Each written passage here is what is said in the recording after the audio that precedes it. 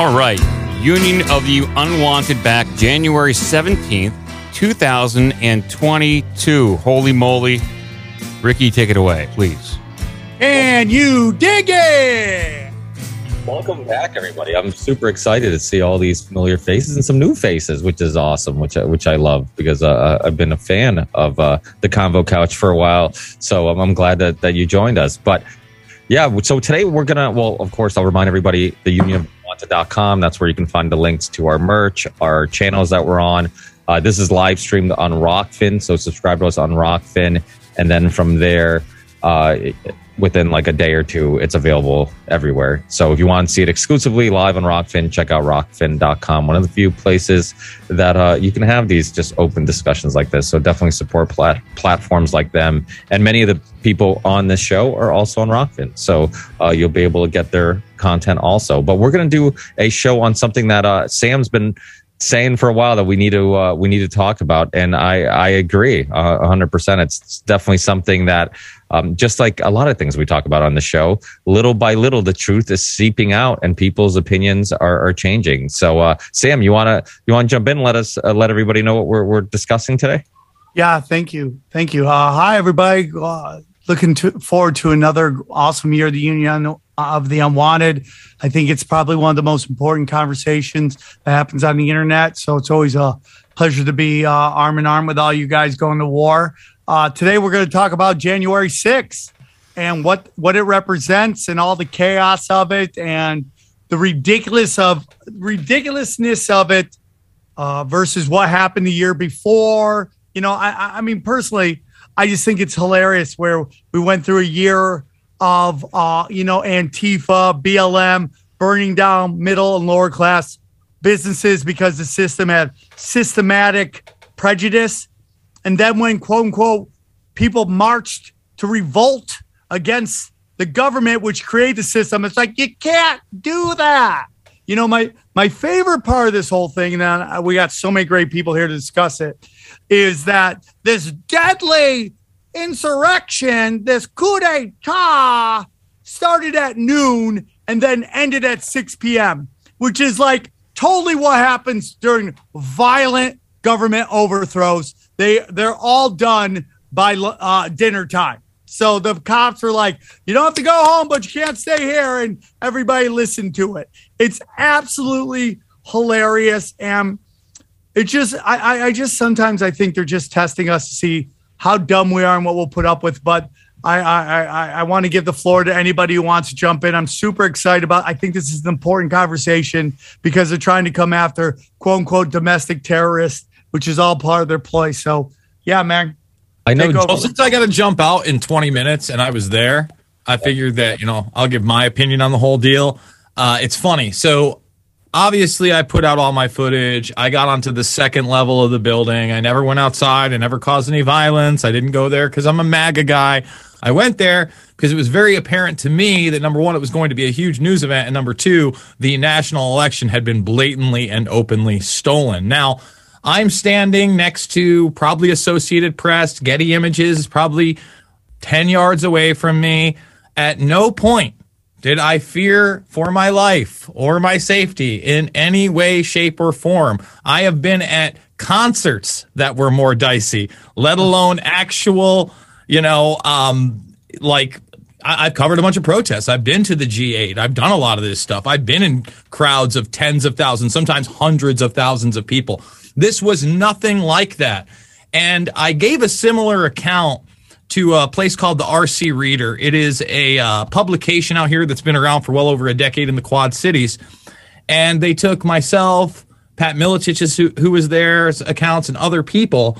And there's this crypto meeting that a bunch of my buddies attend. I've only attended once. I got a bad vibe from the bartender who told me to trust the science in regards to the shots.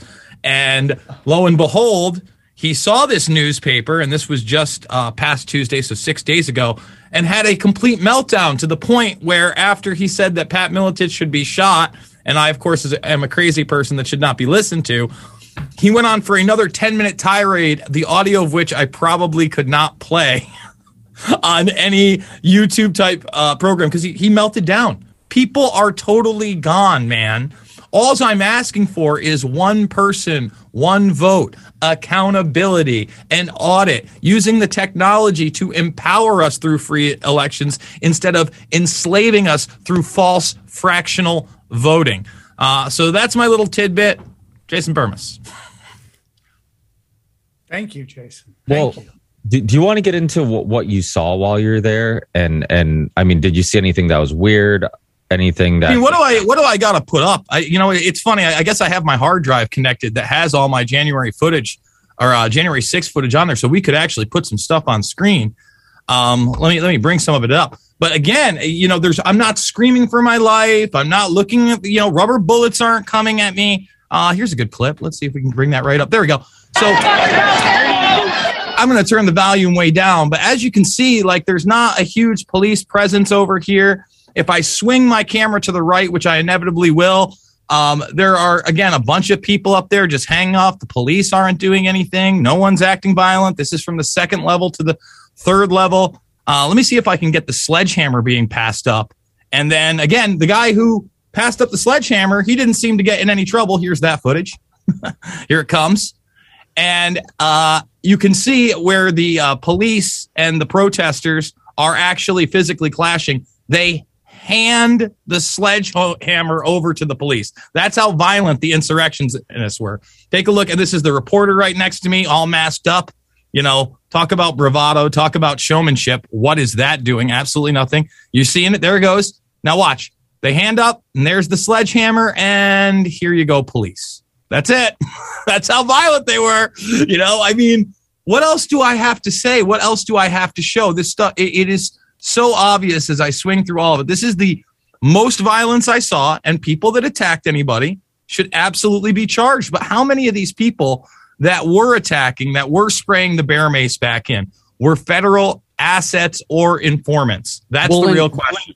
Let's tee that up and let's back it up a little bit too, because earlier that morning, Jason and I were standing in front of the backpack pile at 10:30, 11 o'clock. We couldn't live stream because the signal jamming was rampant. It was really frustrating. Pasta was there with us as well. It was like lame day drunk Woodstock.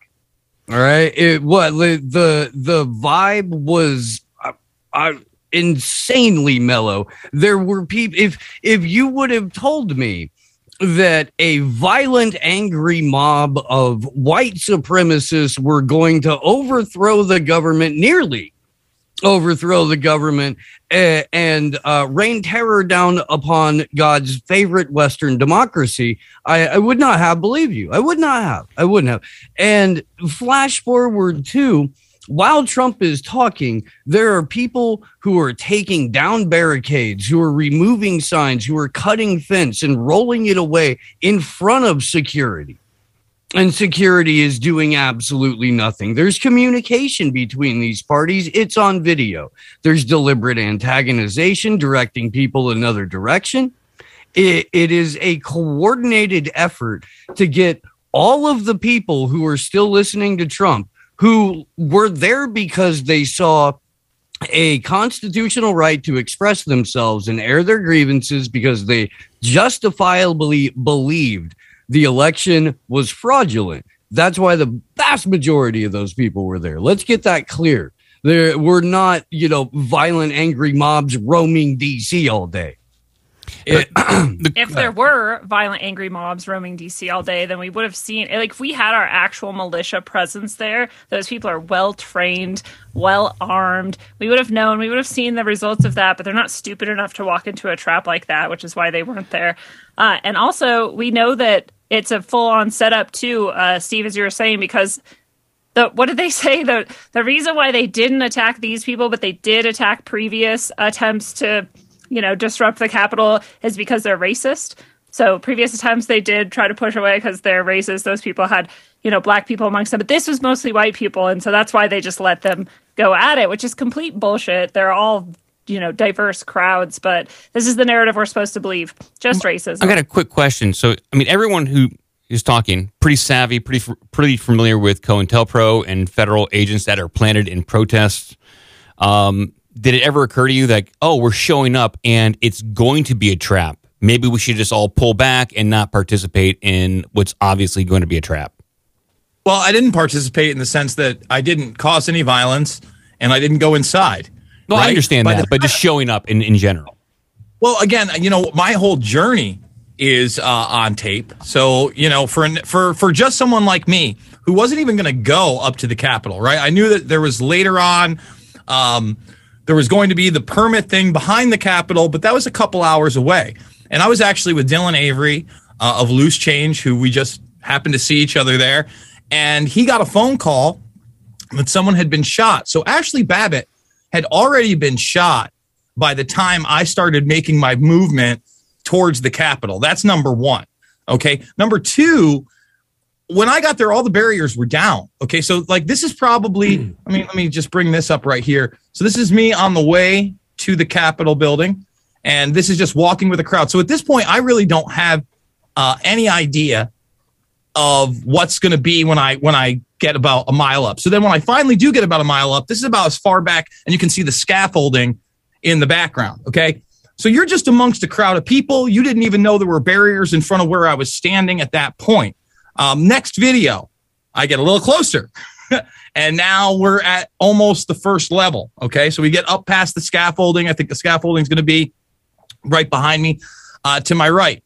And it's at that point, the Capitol is full of people. The bleachers aren't full, but I'm not seeing any white supremacists. I'm not seeing, any rebel flags. I'm not seeing any lynchings or hangings or violence or police shoving or any of it. It's not happening. Take a good look, guys. It's all right here. Again, it felt like a Dave Matthews concert. And here I am right here up on the second level. Finally, do I look like I'm in fear of my life? Am I around a bunch of violent extremists? Please take a look. I'm easily handling reporting, showing everybody how many people are around. And actually, this is the footage that NBC stole from me and called their exclusive. We're talking about insanity here. And, I know there are people that probably did less than I did and got charged, but I don't see why I would have been charged with anything or why this is me falling for anything. I'm covering what appears to be a bunch of peaceful protesters upset at their government for a severely rigged election. Yeah. By the way, nobody thought that I was saying because you were there that you had fallen for a trap. I just meant our militia people knew not to go in with guns blazing. I've used this quote before that if the Patriots went to take the building, if they were see any weapons whatsoever, that sledgehammer might be the closest thing we saw to a weapon, period. And we were also out the night before, too. Me, Steve, Jason Burmis with our good friend Johnny Tsunami. And we were out there talking to a lot of people. We went and witnessed. We talked to Proud Boys. We saw the Antifa crowd on the other side, whatnot. But this was a Stop the Steal rally. That's why we went. As a common sense leftist who's into election integrity, I was eager to show up there to educate people and talk to people about elections. And we ran into uncles, aunts, grandpas, newborn babies, whatnot, you know what I'm saying? And what Jason is showing is the group up front. The majority of the group was back, and they were very polite, very gentle, and they were a little bit bewildered by what was going on. They were like, well, that seems a little rowdy up there, but the majority of the crowd, they was just there because they simply thought the election was stolen from them. And I also want to point out that the people at the Ellipse that were there for the Donald Trump speech, they didn't even make it to the Capitol by the time everything went down. It's a 40-minute hike. In fact, I believe Tracy Beans tweeted that we're not even at the Capitol yet, as all the stuff was breaking loose at the Capitol. And also, the last thing I'm going to mention before I hand over the microphone to as well is that we attended a Force the Vote rally where the officers of Congress were. There was twice as many police there than there were at the Capitol. It's like they didn't want to get help over there. We saw that one video of the guy saying, call for backup. Why aren't you calling for backup? They can get backup like that. They had it for the Stop the Steal rally where there was 60 of us. They were out there with heavy artillery. We didn't see the same thing for the Stop the Steal rally at all. He's talking about directly across the street 48 hours prior. Yeah. Steve and Pasta, I just want to really stress that you guys, I would consider you guys, I'm a liberal, but I consider you guys leftists, right? I mean, would you say that? Am I wrong on that? So, Steve? This is no. Me, you can. Yeah, I sound like one. I do. what would you consider yourself? An anarchist? I think that's kind of like a left of center. Yeah, right? I'm more on the side of anarchic thought. Right, but the point of me. Yeah, but go ahead. Yes. The point of me saying that isn't that you're a right-wing crazy. Not that anybody here is a right-wing crazy, but that's what they're going to want to label us as we have this conversation, is that there's a right-wing crazy. I'm a bleeding heart, old school liberal, man. Live and let live. As long as you're not hurting people, in particular children, I don't care what consenting adults do. So I consider myself a liberal. I would say, Steve, I think you're even farther out than me, maybe. And the point of this is that we're not right-winged whack jobs here, that people are going to want to use this label to dismiss the facts that are being said right here. I consider myself to be a leftist libertarian, right? I have a lot of socialistic views that are economical, not really when it comes to the cultural stuff. I stay away from that because I think it's awful. But I also I'm proud about some of my libertarian views with freedom of speech. I'm for civil liberties. I'm an anti-interventionist. And that's why I kind of highlight that what's going on, because the left has completely abandoned those values whatsoever. They don't care about that. They're very authoritarian. They'll give up. They don't understand power, right? And what's being happened over this situation, I feel bad for Senator Ron Johnson, who said these were loving, peaceful people that were there at that rally, because most of them were. We went there to educate them on elections because we've been involved in elections for so long. The only mistake that I'm pissed off is that we continued to try and live stream when our signals were getting jammed. Therefore, we didn't get a lot of stuff documented until we said, all right, enough is enough. Let's just stop and let's just start filming this whole situation. But believe you me, this was all about the elections, period. They sent something. They saw it wasn't right. And, the thing that me and Fiorella said when we were there, we looked at each other, and we had been through the 2016 DNC lawsuit where the Democratic lawyer Bruce Spiva said in a courtroom that the Democratic Party can go in the back room filled with cigar smoke and pick whoever we want. We had looked at this situation and we said the progressives should have done this in 2016. They should have had their butts out here demanding that they fix the elections, but they didn't. Instead, they played team sports, and this is where we're at. Miriam, you want to jump? Oh, go ahead. How come it doesn't get talked about the timing of this whole thing? Like, I happened to be at home that day watching C-SPAN, which was just a train wreck in itself. Riveting day. Right when the Arizona guy was talking about the 300,000 messed up votes, whatever he was saying. I mean, it was the creepiest thing. And it was like, oh, there's been a breach. I mean, you could hear them say, oh, there's been a breach, and everything gets shut down. And then they never revisit all that. I mean, it seems to me like it was an operation preventing these states from decertifying the votes. I mean, how come that never gets discussed, really? I mean, it was pretty obvious, the timing. All it takes is for somebody to signal, okay, it's getting a little too hot in here with this decertification process. Knock on the window. There's been a big breach. And then the whole narrative gets shifted over, and they lose that whole day. Nobody gets to go back and actually go over the evidence. Yeah, it's almost like when the towers fell down and so many billions were just gone and we never talked about it again. Yeah. I think that the deep state, the intelligence apparatus, the government, the shadow government, whoever you want to talk about right now, right? I think they counted on it being a lot bigger of a tragedy than really what had happened. The instigators didn't get the job done at the end of the day. In fact, I felt like a lot of patriots who did march that day were proud that they marched peacefully and that they didn't tear anything down. Like, they wanted to show that, because how Donald Trump says, we're the party of law and order. They wanted to show that they were proud. Like, this is how you peacefully protest. So, I mean, I just think that there was something planned that didn't happen. And instead of saying there were 50 to 100 deaths or there were 200 deaths, they got to say there's 5. And now you can't even connect the dots that way. I mean, our footage, the Convo Couch's footage, was stolen and used by about 35 outlets that don't want to pay us right now because the FBI used our footage of these 2 bozos going, get the bear mace. No, not yet. You know what I'm saying? So I think they wanted something bigger and bolder to happen, but it didn't happen. Plans were foiled because as well as I do, these Second Amendment absolutists, these, patriots of sorts, what they like to call themselves, if they wanted to overturn the government, we would have saw weapons. They would have been still locked down in there today. That wasn't the case. They were 100%. There because there was a Stop the Steal rally. 100%. Yeah, I think we're in the reaction phase of this whole thing, right? So January 6th was the problem. We're in the reaction phase, and we're going to see what the ultimate solution is. I was curious, so you guys that were there, did you see any sort of like Antifa presence in the form of like Black Bloc or like them showing up and representing how they normally do? Yeah. I did. Go ahead, Mary. I know Miriam. Go wants ahead. to We'd jump love in. to hear you. Thank you. I wanted to say, first of all, I'm very happy to be here in that during the Deadly Insurrection Week, I said to the universe, I would so love to sit on a panel because I have this whole folder, which I'm not expecting you to see, but I did share it because I ended up showing my footage to Rudy Giuliani. And before I share that story, if you will allow me, let's go back to just the Stop the Steal movement. I was at AmpFest in Florida, and the Stop the Steal movement began pretty early on after the election was stolen, arguably. And first, when I saw Ali, who you might remember when I just scanned him energetically, I'm like, that guy is a con artist.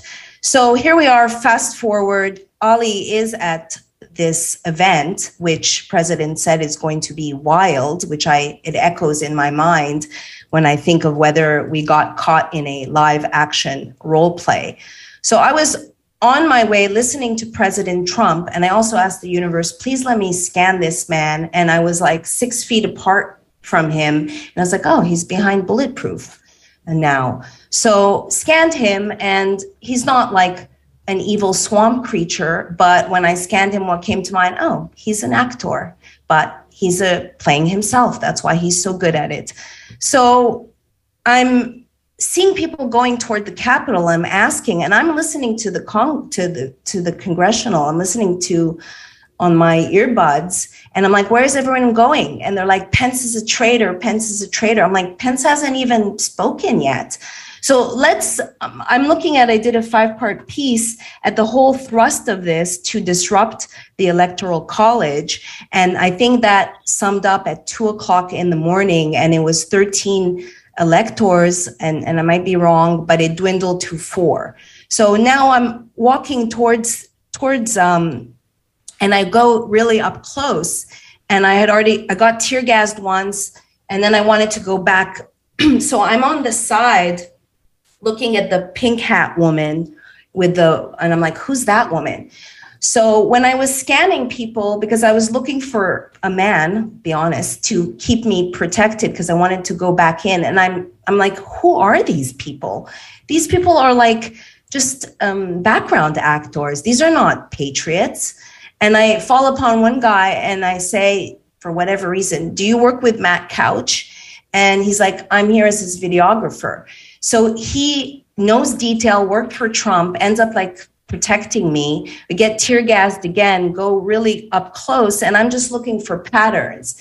And I look and I'm like, green backpack, green cap, green t-shirt. I hear the words like, wear green, because I've been on Hollywood sets. I know how background actors are directed.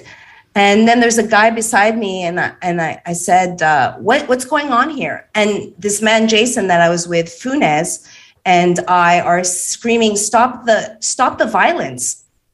And we're watching before getting tear gassed again. And I'm like, to the guy, I'm like, what do you think is going to be accomplished here?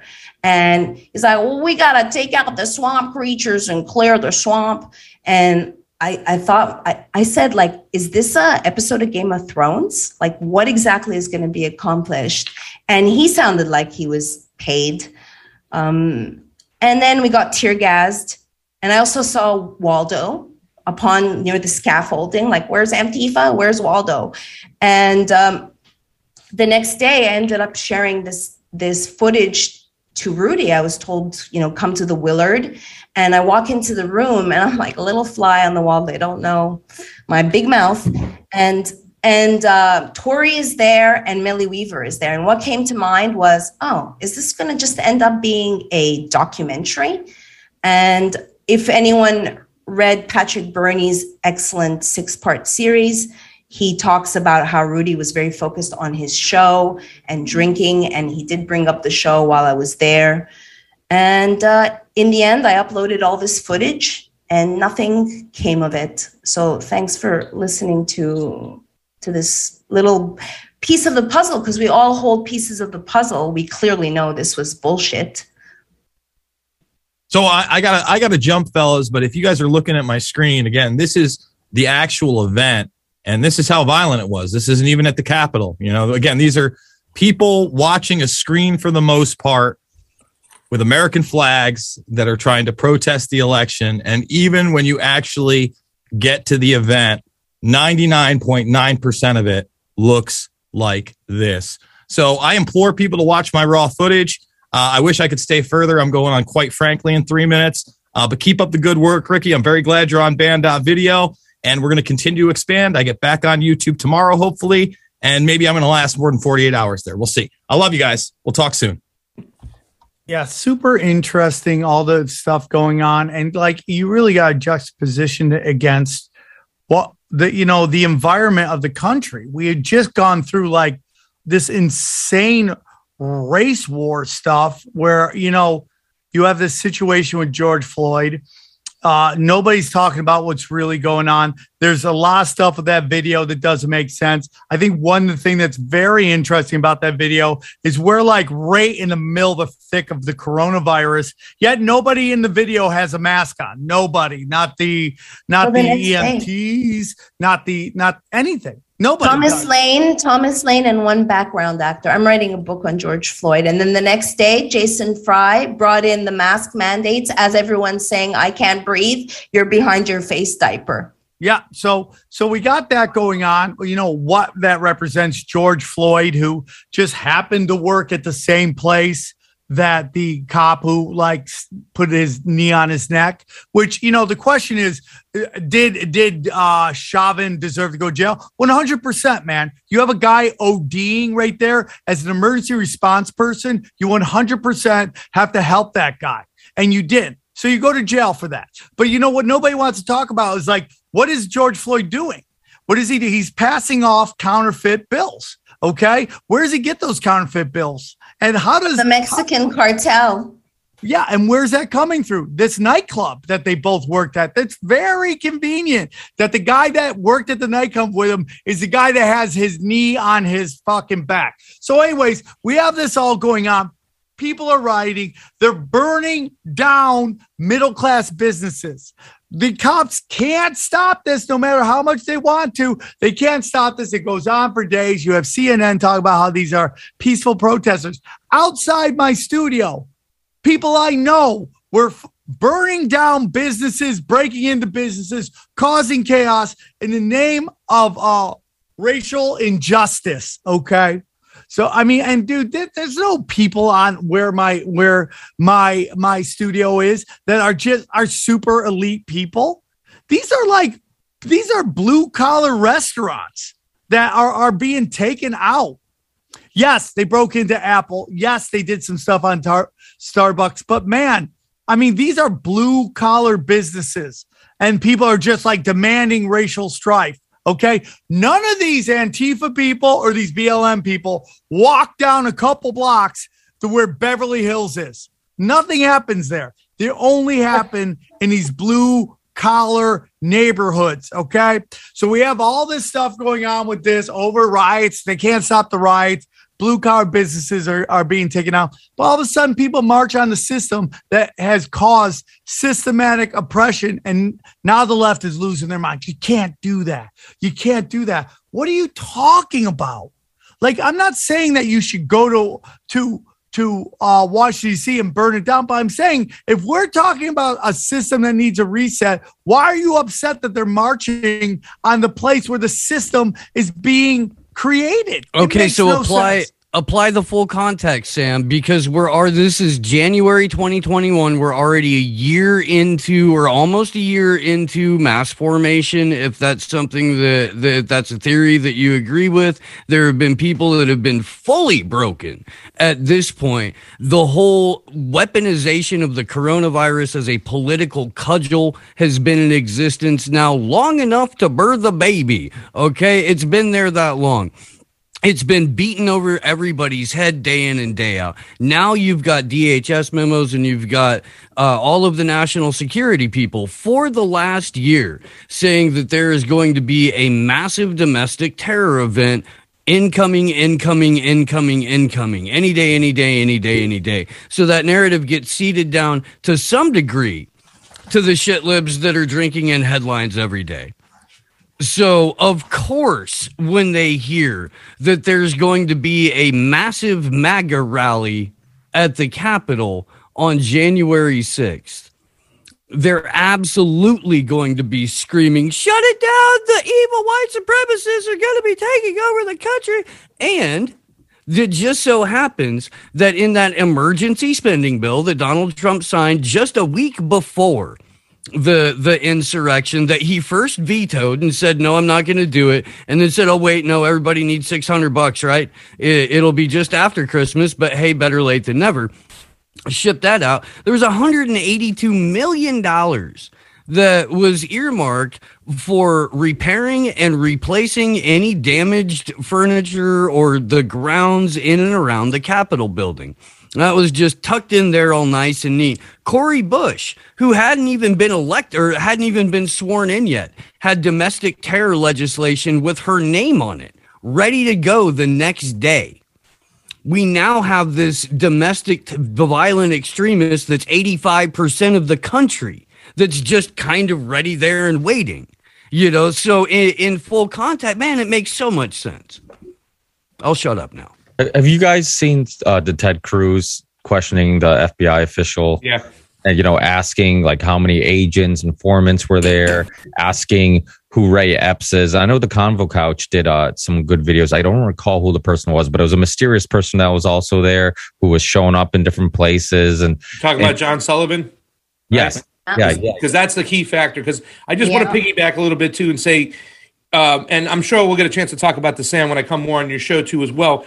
The same tactics that were used in 9/11, January 6th are the same tactics that are used in a lot of those Black Lives Matter rallies and whatnot. I mean, you'll see people like John Sullivan, right, who filmed Ashley Babbitt getting shot, going in, acting as a Trumper and instigating whatnot. We also did a video of him. We caught him at a Black Lives Matter rally, where he was cursing, Donald Trump and saying he should be hung and all this other BS and bullshit. You have a lot of that going on both sides. Remember the bricks just appearing out of nowhere in the middle of the streets?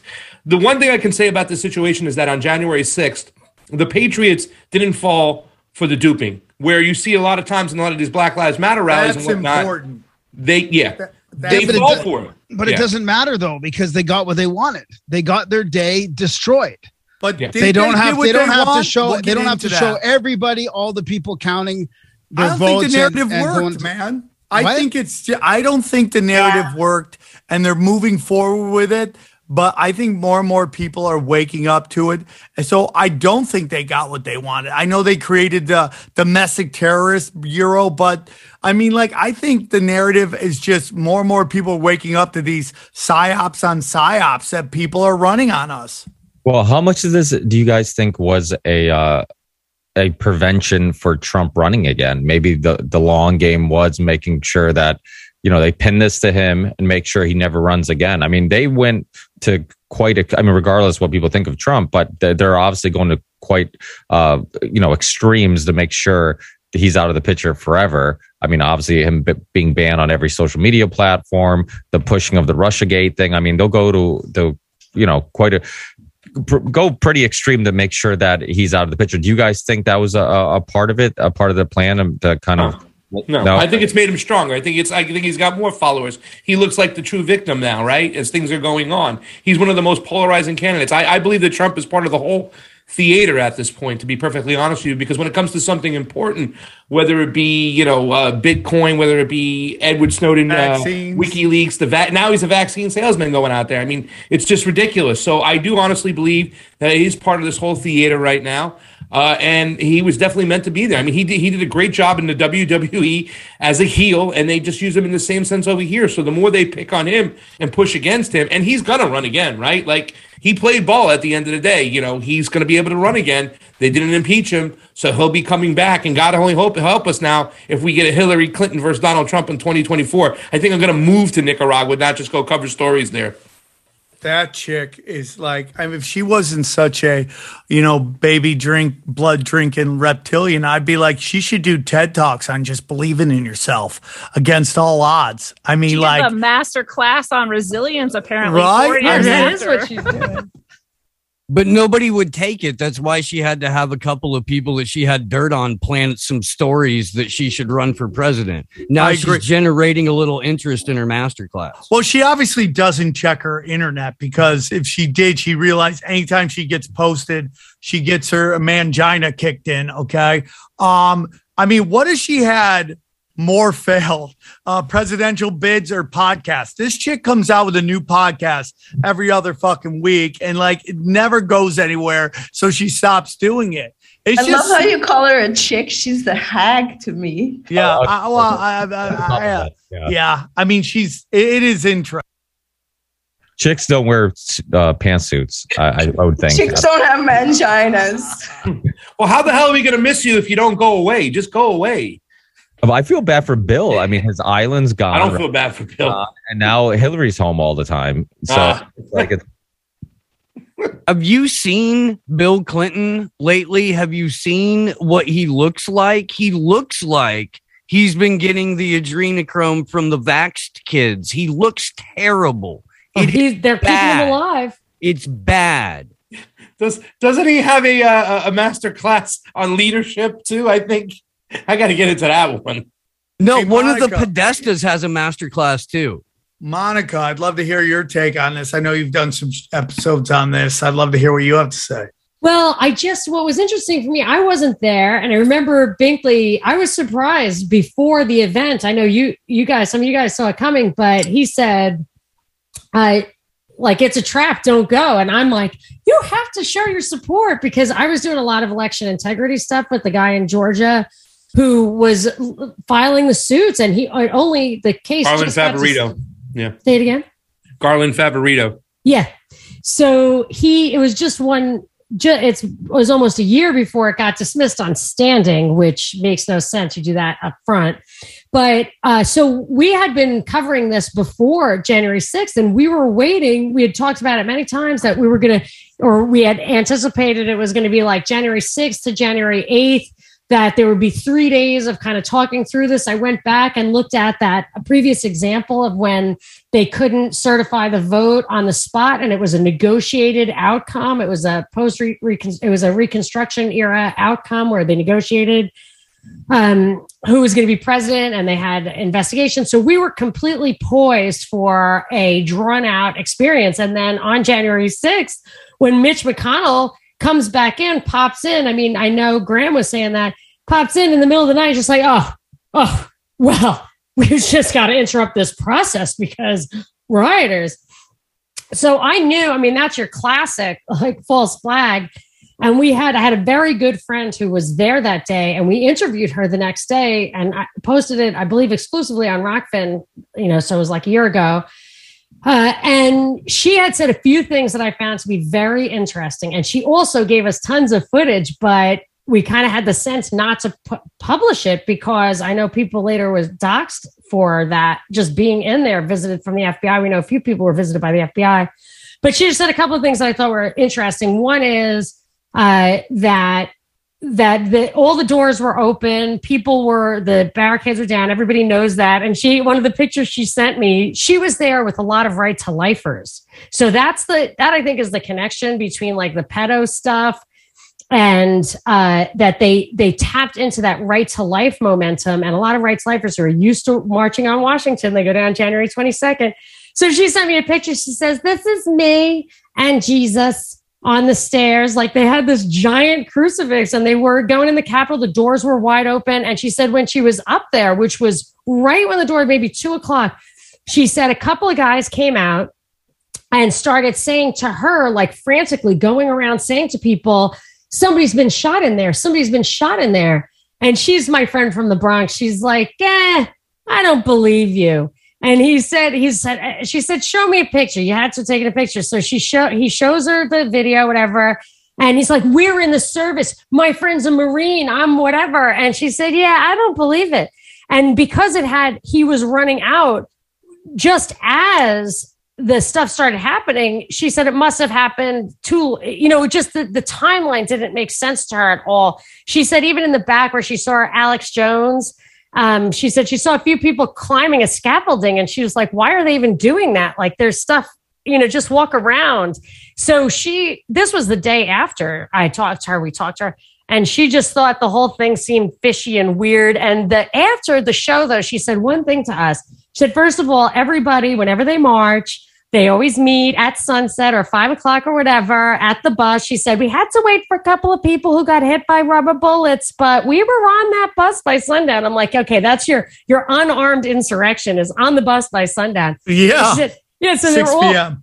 They were all waiting by the bus for these people to come back. And she said it's actually a fairly diverse crowd. There's a lot of Chinese people who are against communism and people of color. She said, but this was a weird sight that it was not typical. Some guy walked past her very quickly. She said a really big black guy in all black with an ammo belt across his chest. But instead of ammo, it was vials of liquid. And she said that was the only thing the whole day that scared her. And I still don't know what to make of that. And I don't know why she didn't say it. Maybe she was nervous about it. Maybe I shouldn't have said it. I have no idea what to make of that. But that was it. So from the very beginning, it seemed to me that there was just nothing going on. They had to fabricate it out of whole cloth. And I think it's quite a testament to the power of media and how just this whole COVID thing has gotten people to completely suspend their critical thinking and just accept something that even the weird videos that came out later of like cops getting squished. It took months for them to produce those. And people still buy it. And it's not even ideology anymore. It's just image. If you want to be in the image of, pink hair and hipsters or whatever they put in that basket, you'll accept. And if you want to have the other image, you don't accept it. You also got to look at everything leading up to January 6th. I mean, we had the Las Vegas shooting that happened a couple years before that, and how I feel like that was the first time the narrative just collapses almost right out of the gate to the point that nobody would really follow it. So they stepped away from it very quickly. And right before January 6th, we had this narrative with the governor of Michigan, and there was going to be this giant kidnap ploy. And it just turned out that like 12 of the 15 people were all FBI informants. So that was fresh in people's minds. And even when we go into like all the rioting in Minneapolis, you really take a look at what happened there. All of a sudden you have like this umbrella man who's walking around with an umbrella, smashing in all these windows into all of this George Soros owned businesses, which was AutoZone and Target. And then you see the guy who is like questioning the umbrella man later on, walking with him side by side like they were cool. Suddenly these narratives where, again, like Pasta said, we saw the bricks showing up and everyone's like, why are there bricks here? And just all these narratives that just led the people starting to realize that, hey, man, there might be a hidden hand at work. And it's what I've always believed. If you start getting into the dark arts occult of sigil magic, how they need our approval to do everything. And what they'll do is they'll false flag all this stuff to get us to go, we got to get into the Middle East. We got to hit them before they hit us. And they've tapped into this well over and over and over again that I think people are starting to see their game. Monica, you have something? I think there's just a little wrinkle somebody brought up to me recently that I think it was real food for thought. I always wondered, is it revelation of the method? What is it? Why do they telegraph everything? And I don't normally like the psychology stuff, but I feel like at that level, there are egos. They are human beings. And in order to really have the respect of their peers and demonstrate their power, they telegraph what they're going to do and how they're going to do it. And then when it gets done, they get the credit. And I think there might be something to that of why the Rockefeller Foundation, these guys put that stuff out there in advance. It's to give themselves in front of their peers the credit. It's also like a boxer, an MMA guy going, I'm going to knock this dude out in the first round. And then when they do it, they're like, shit talking the plebs. Yeah. I just think we're missing like the most important part of this, which is that 90% of people there or more were just there to rape AOC. Date. You can't prove. Oh, my bad. You can't prove. Well, this is like that they were there for violence, but date. Of course, we know that. That's just the science. This is Gretchen Whitmer's wet dream, was to be kidnapped by 18 men or whatever, and AOC's wet dream is to be raped by 90,000 people or however many. Dude, every chick I meet now has rape fantasies, so I wouldn't doubt it. Oh, poor Sandy. I think one of the important things right now, when we're talking about all this too as well, we did our first, we did a show today where we talked about the lockstep documentation, something that Monica was just mentioning and stuff. And I got to be honest, as a leftist, for so long, I was hesitant to talk about these things. It took me a long time to really come forth. But then we did a show about a couple months ago with Cynthia McKinney, right? And Cynthia McKinney, everybody knows her. She was I call her the last of the Mohicans. She was the last one to really get in there and really trying to fight for certain values. I mean, she wanted an independent investigation of 9/11, was really vocal about the draconian laws that came with it. But she mentioned to us on our show, COINTELPRO. Now, this is a Democratic congresswoman, an ex-congresswoman, and she's talking about COINTELPRO, and she's stating to us, and we're like, our jaws are almost dropping. We're just like, wow, this is really true. This is not just the tinfoil hats out there talking about this stuff. This is a congresswoman talking about the fact that the CIA and the intelligence apparatus doesn't care about life within their own country. They don't care about killing Americans. They look at us the way they look at us, and we are just pawns to them. And we're extra mouths that need to be fed, extra people we have to close and take care of, and they don't want us here anymore. And it's obvious of that. So their greatest asset is to make sure that we fight each other. Plain and simple. Our enemy is our neighbor. That's the one who's causing the problem. As long as we're looking at each other, we're not looking up at that elitist predator class that is out there, no doubt about it. And they use a lot of different intelligence service, like the CIA technically isn't allowed to operate in the United States. So how they get around this is they, Mossad, MI5, MI6, whichever it is. I mean, if you look at the Russiagate thing, that was done by MI6. I mean, that's how you do it. That's how you get away from like, oh, we didn't do it. Well, Mossad, CIA, and MI6, they're all the same organization. They just have a different branding depending on the market that they're in. Yeah. And this is how they do it, man. They get each other to pull stuff off in their own territory so they can actually say, hey, I didn't do it. It was somebody else. And, if you say that Mossad is involved with something, like that has been the discussion in 9/11 a lot, you have people going anti-Semitism. That's all done on purpose. You do that so you can have some way of weaseling out of all that stuff. So, and the NGOs, right? The NGOs like the NED, just running wild. I've gotten Cory Booker on record. When we went to the Democratic Convention in Long Beach, we were there questioning him about Bolivia because we wanted to know which people in this Congress or these people running for the president of the United States are going to stand behind this foreign policy apparatus. And, we have him on record going, well, I stand behind the OAS. Well, if you know anything about the OAS, like the NED, is like the CIA light. They're there for regime change. They're there for the corporations to go in there and rape these countries of their natural resources and implement our monetary system by ways of austerity. That's what they're there for, and people stand behind this crap. It's crazy. So with everything after January 6th and with the new domestic terror squad, what do people think is going to happen within the next 10 months? What do we have to look forward to? More school board meetings where parents are demonized, where they try and break us up into smaller and smaller groups. I mean, look, everybody's a domestic terrorist now, right? I mean, it's such a broad term, and all you have to do is fall under that category. And let's not forget about the Patriot Act. I mean, the homeland is a battlefield. You start labeling somebody a domestic terrorist when you're in the homeland, which is the battlefield, and all bets are off. You can start having people legally disappeared. I'm not saying it's going to happen. I'm just saying that it is set up that it could happen. And so I don't think that's accidental. So we have to be very careful about this terminology. You know, everybody's a Nazi and everybody's a Nazi and all that stuff, and it loses its value. But be very careful when it comes to domestic terrorists. You slap that label on somebody, it can get them killed. I think that's the next step.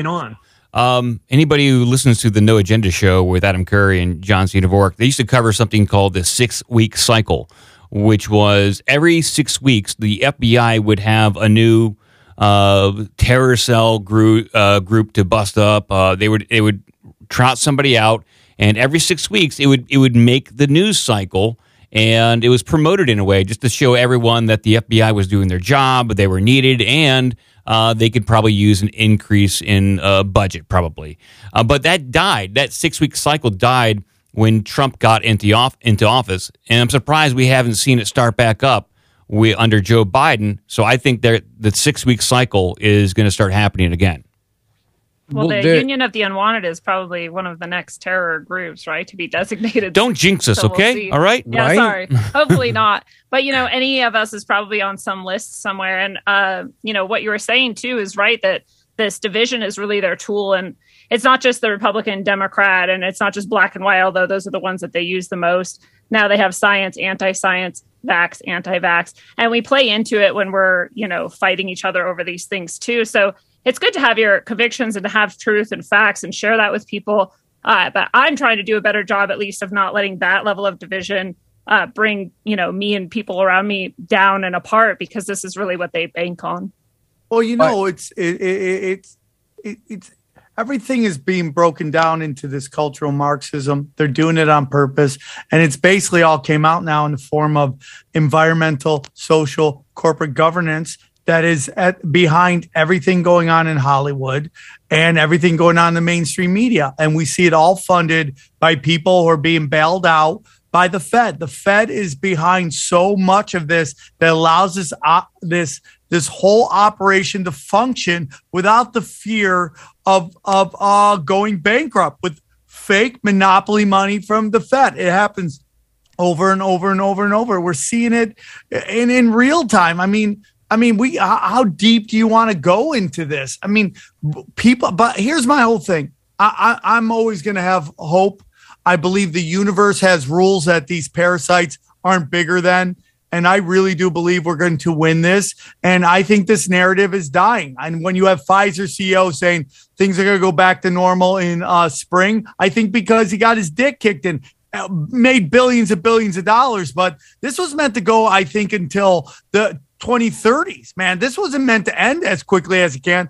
But I like to believe that the internet got away from him. I could be wrong. But we've seen this narrative over and over again. And when the masses go a different way, they kind of have to play ball with us. It's what the Buddhists say.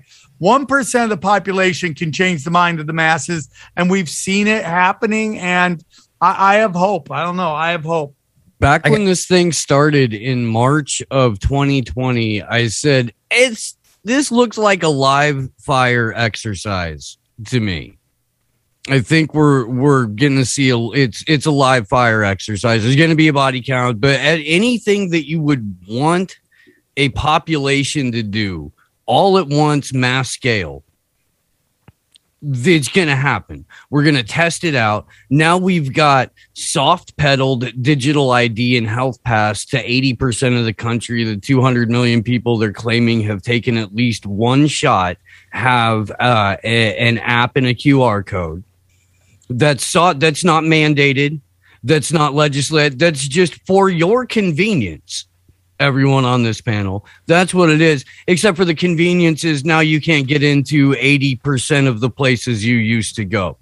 So there's that. That's going to continue, whereas it's being mandated in Europe. That's where there's everybody in the street every single weekend. That's where there's all the tension. That's where there's the real movement for people resisting the tyranny that their government is rolling in on them, because it's not just being soft pedaled like it is here. Now we've got people focused on a pill. There's a little bit less talk about the jabby jabs, even though they're still safe and effective. There's a distraction here. The counter narrative is Robert Malone and Dr. Naomi Wolf on Steve Bannon's War Room every day, telling you that there's patriots on the inside that are fighting for you. And if you just vote in the right people into the exact same system that gave you Operation Warp Speed and Donald Trump and $20 trillion printed in 1 year alone, vote those guys back in and everything will be okay for your freedom.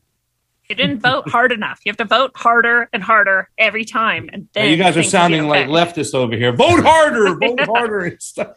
By the way, I think the big thing that we have to do too is just the recognition of what's going on, right? You know, I mean, for me, you know, I was with Jimmy Dore the other day, Sam, and I was telling him how, you know, a lot of conservatives that I knew from the election integrity kind of like movement kind of are like, they're going away from me. They're not picking up my phone. They're not answering my tweets or my DMs and stuff like that. Because after I went to Nicaragua and showed that Nicaragua has more of a democratic representation than we do in the United States with their elections, where it's far better, they looked at it as me kind of pushing a form of socialism.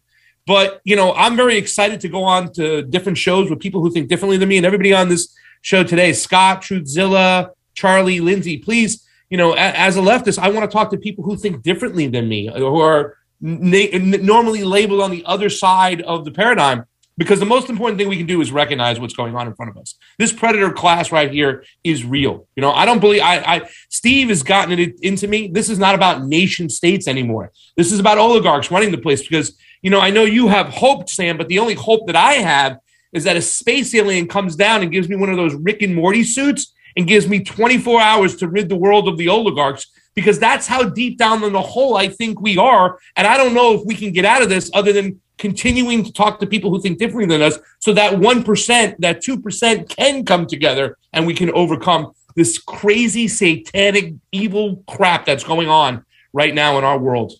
I do have some hope, I'll just say, because I do think on that day on January 6th, it was meant to be a bloodbath. And I think many more people were meant to die. And it didn't happen that way. People didn't fall for it. People did have pride in standing up, but not breaking down and hurting each other. And I think that that's really important, because, you know, what were they then able to claim? Like you said, 4 or 5 people died, and then 4 of those fell apart. And now there's one, and it's also really shady and questionable, actually. So, you know, so a lot didn't go the way they planned, it seems. And that gives me hope. You know, if these people who have so much control and so much power, they have all the media and everything under their, and then this fell apart, that's cool. All they had left then was the media to try and brainwash people. That's been pretty effective, actually. There's a lot of people who are like, oh, tons of people died that day. I'm like, I don't know. Nobody died. Oh, yeah, everybody there had weapons. Like, nobody had weapons. No. Like, it is amazing. Here's my whole thing, man. There are rules to the universe, and I just don't think these pawn scum losers, power bottom reptilians, are above the rules of the universe. And you're working in 2 ways. You're working in abundance versus scarcity. Okay. And there's been a long con game that allowed these people to work without being noticed. I think that those days are done. I think those days of them being able to work without us watching every fucking step that they go. And I don't care if you want, I mean, like, for me, it's like, if you want to get really deep into it, Project Looking Glass, they look into the future narratives that they've tried to play over and over again. And I think it always comes out that they get exposed. And that's just my humble opinion. I just think the universe is bigger and that love wins. And like, the reason they've been able to get away with a lot of this is because we weren't able to see what they were doing behind the closed doors. But I think that we do get to see that more and more. And maybe I'm wrong, because if you kind of take a look at not just like on January 6th, let's take, if we understand the SPARS pandemic simulation. One of the things that was supposed to happen in that is that they were going to burn a lead guy, and that seems to be Fauci. And more and more and more, they keep putting out these things. Oh, Fauci did this. And nobody's playing into that. And because they want Fauci to take all the credit for everything that went bad. So when he gets thrown away, all that kind of stuff goes away with it. And I think people are going, no, fuck you, man. This is way more than Fauci. This is all you guys, all these people. I mean, like Ann Coulter, you could say whatever she wants, which was crazy. She used to say Jimmy J.J. Walker, which is I'm both think that's bizarre and want to watch them hook up at the same time. Okay. But if you kind of watch what she's saying, she's like, Trump is like dead in the water. When he said take those vaccines and everyone's going, hey man, this guy he gave Fauci, kept Fauci on, gave Bill Gates all the stuff. People are waking up. I have more faith in maybe not all of it, but a segment of the right burning Trump than I do with the people on the left realizing the crazies, because the right, in my humble opinion, got rid of the religious right that was like, gay, if you're gay, you're damned. They're like, okay, you guys are crazy people. We just want to keep our guns, not get taxed. When I do not get taxed to death, I do the road all the time. Red states, they're really just into keeping the guns, not getting taxed, and they all swing. Honestly, red states are just full of swingers that just want you to make eye contact as you hook up with their wives. I know you think I'm lying. It's 100% true. They've gotten rid of this kind of super religious beyond far right. That doesn't mean they don't love God. They're just like, you do you. The left is going to be real hard to get rid of this crazy extreme where it's like, let's have drag queens read to kids. Like, nobody wants that. You want to be, I'm like, most of the fucking people, like, you want to be gay? Do adult things with adults. Leave kids alone. And that's where they start to lose it. But I think the left it's going to be real hard for them to do that, because so much of what they hang their hat on is that we have empathy for the little people. And Sam, it's going to be hard. I'm going to ask you a very serious question, but first I want to make it a very, very important point, and that is, it is important to get yourself black-pilled, but staying black-pilled is believing that Klaus Schwab and the Mankini is going to win. That's believing that Nancy Pelosi's eyebrows are going to win. There's a whole white-pilled side and argument and hope and places to go and solutions that we can all talk about later, But Sam, I got to ask you, in your lived experience, because that's important, do you think that the buckle of the Bible Belt and the red states have turned into like, it's okay, look me in the eye while you fuck my wife, because of the OxyContin and meth problem over the last 20 years? Is that what loosened them up and dropped it? Did they get their parents to kind of shed their views a little bit or be a little bit less openly religiously judgmental? Do you think that had anything to do with it? I mean, I think it would be ridiculous to think that no matter how right you are, that you are influenced by the civil rights movement, right? And being like, you know what, man? I mean, I think interracial dating should happen. I think gays should get married. Like, you could be like, because the logic comes like, hey, dude, I'm a loving person, but I think these people should die. And I think there's a group of people going, hey, man, I don't believe in that. I just want to live my life. You live your life. And I think like there's more libertarians than there are like religious wackos on the right. And I think that there's a lot of people like Jimmy Dore, Pasta, probably you, that are the left, but you're not like the insane progressive left that is just like, yeah, whatever. It's like, yeah, we totally shouldn't like say a kid's gender till he's 15 and they could decide whether they're a man or woman, which is bizarro town, right? Like nobody really wants that. I think the left, like the more center left people are like, live and let live.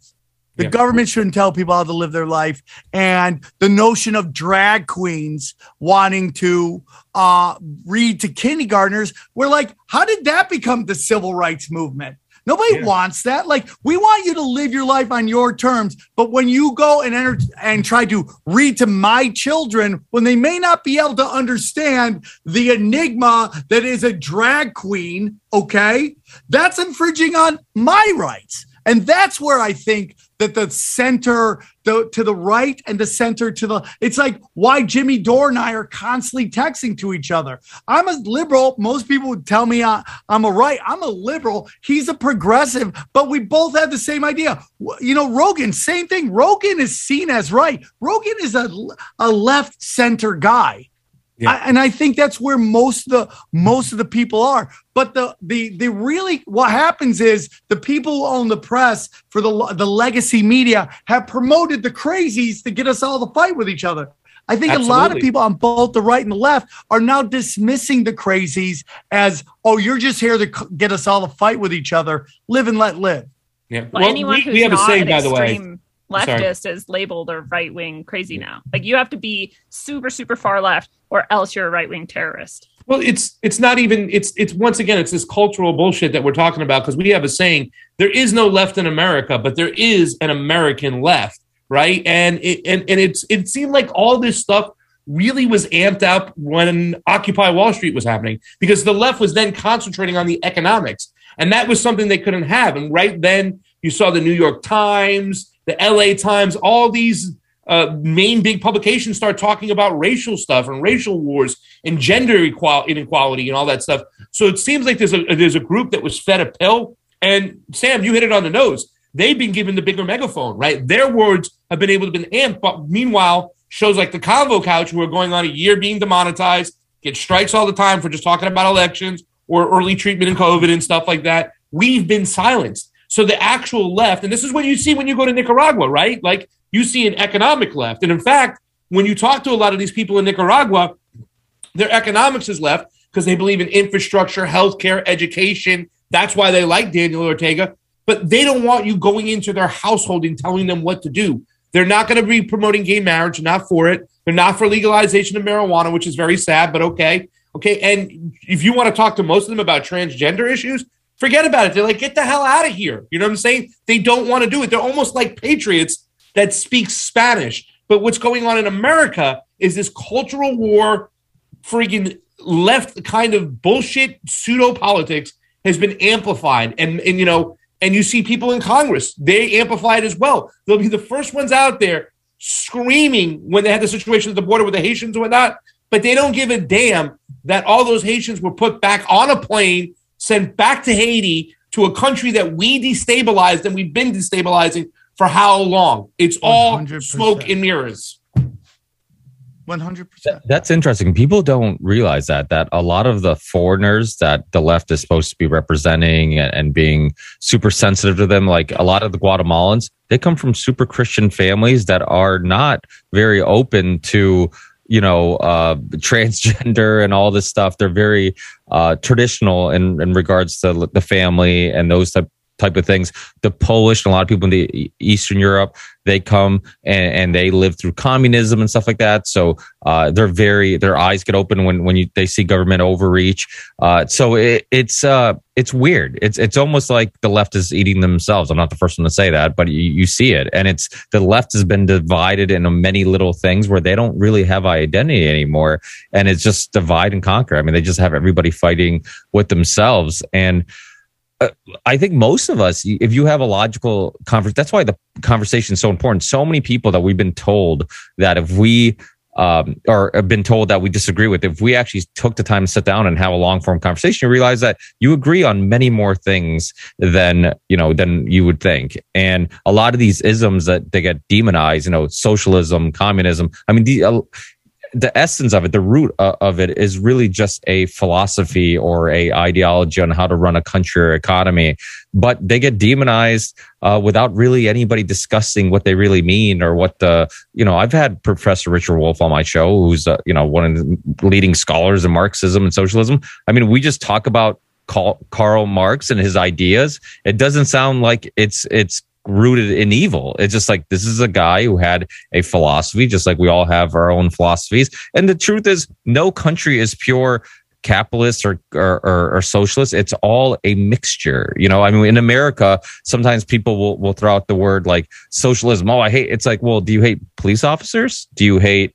You don't want to live in a fully socialist country, maybe, but you don't hate all socialism because we have, what does it mean? It means that as a society, we all contribute for some services. The postal service, the roads being paved, whatever it may be, police officers. Charlie hates it. The argument though is that the root of 99.99999% of those problems arise from the centralized state and its monopoly on violence. But that's a conversation we could have at a completely different. No, I think it's important to have that conversation because it is so much of it. I mean, like so much of this stuff is just to not have us keep our eye on the ball and just to be fighting with each other. And like, dude, it's so layered. It's just like the blue check mark on Twitter and everything else is just a new form of the legacy media. Nobody's watching Rachel Maddow, but these blue check marks are constantly retweeting her videos. That's how they do it now. That's how they get the message across, is to cause complete and utter chaos. And to be honest with you, dude, most people don't. I personally think trans agenda is just a smokescreen to get people not to look at like pedophilia at the highest levels and to be like, oh, the trans are coming. No, dude, the pedophiles are coming. I think it's the same thing with the Jew world order. I don't think Jews run the world. I hate that fucking thing. And I push against it all the time. And I think it's about the elites and the royals running everything. And they want us to get mad at another group of people. That's what they do all the time. They have you focus on these other people to get you mad at them. And you don't ever look at the elites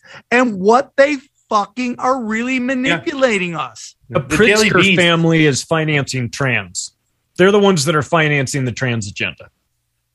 We've got the receipts for that. Like, we have to remember that they don't care about ideologies or any of these issues. These are issues that we just fight among ourselves. They could care less. I mean, we talk about taking down, going to the Middle East and getting involved in Syrian politics because we care about human rights while we're doing business with the Saudis. I mean, how much more evidence do you need? I mean, when we were invading countries in Nicaragua and other countries, we were saying we're fighting socialism. It's like it wasn't about socialism. It was about natural resources or taking down governments that didn't work with us. So all these isms that we fight among ourselves about, it's like they don't even believe in them. They don't care. Like, Saddam was a ally when he's fighting Iran, when he has conflict with Iran. Then afterwards, it's like, oh, he's not playing ball. Oh, he's a bad guy now. It's like, so we get sold these ideas that it's about good and evil, and it's like, no, it's about money and power, and whoever plays ball, we're okay with it. We don't care, so it's bothersome when people fall for that trap. Just read Kissinger quotes. That's all you have to do is read Kissinger quotes or read stories about things that Henry Kissinger has authorized the United States to do, and you'll get over this USA is the good guy thing real fast. Well, and Pasta was talking about Occupy, and it's important to point out that like there was the whole Ron Paul revolution in 2008, right? There was Occupy in 2010. At Occupy, you had complete and total like bomb throwing anarchist leftists, and then like Green Party people, run of the mill Democrats, Republicans, ANCAPs, anonymous people, all screaming in the Fed and audit the Fed. And the concept of Occupy Wall Street largely was, we have to destroy the central banking cartel's grip on every aspect of our society. So the fracturing of those movements and the making sure that we all hated each other was one of the central focuses. Central fund domestic terrorism.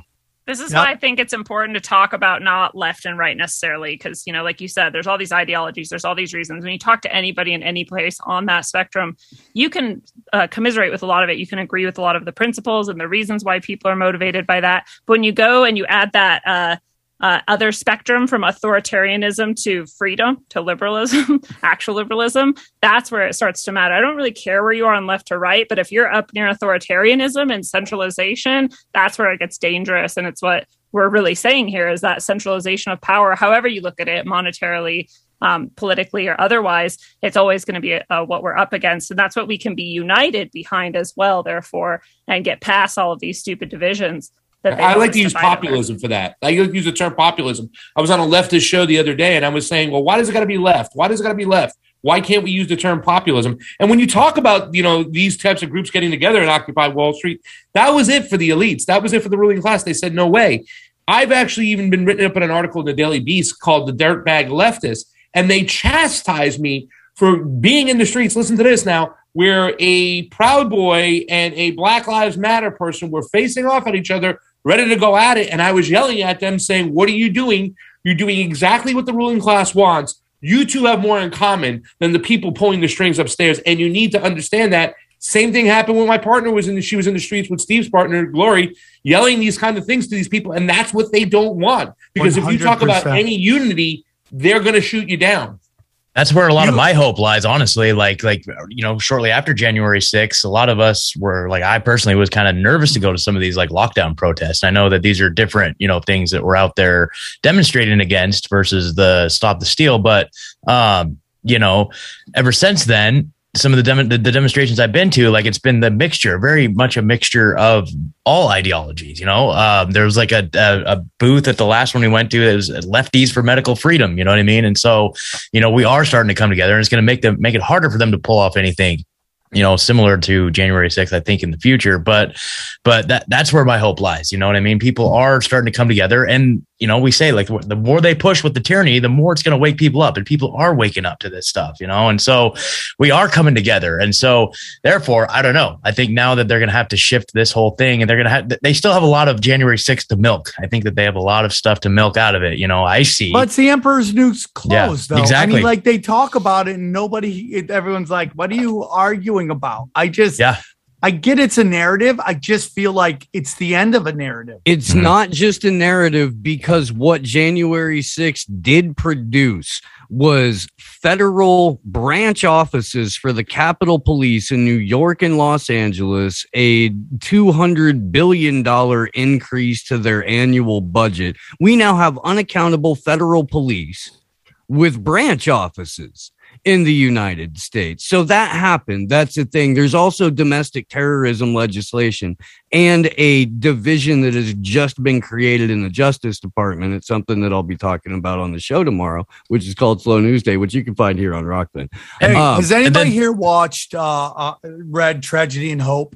Have you ever read it? Yes. My dad had that book. I mean, dude, that's the game plan right there. And they talk about, the era of expansion and then decay. And what happens is they've been expanding so much that to a point there's no more expansion for everybody, and then it starts to become a scarcity of resources, and that's when decay comes. And what comes with that is imperial wars and class wars. What are we in right now, dude? What are we in right now? I push back really hard when they talk about morals. Morals are the reason why every empire goes. Total bullshit. People dressing like fucking drag queens and swinging isn't the reason why empires crash. The reason why empires crash is because the greed at the top gets so fucking bad that they got nothing left for the base. And any fortress, any structure, when the base is weak, it collapses on itself. Now, they do say if people wake up to this and stop it quick enough, there's something that can happen. I personally have hope. But we are in the era of decay right now because these the elites are so fucking greedy. They're getting us to fight with each other on all this fucking bullshit. And this is being done purposely so we don't see the highway robbery that's going on in this country.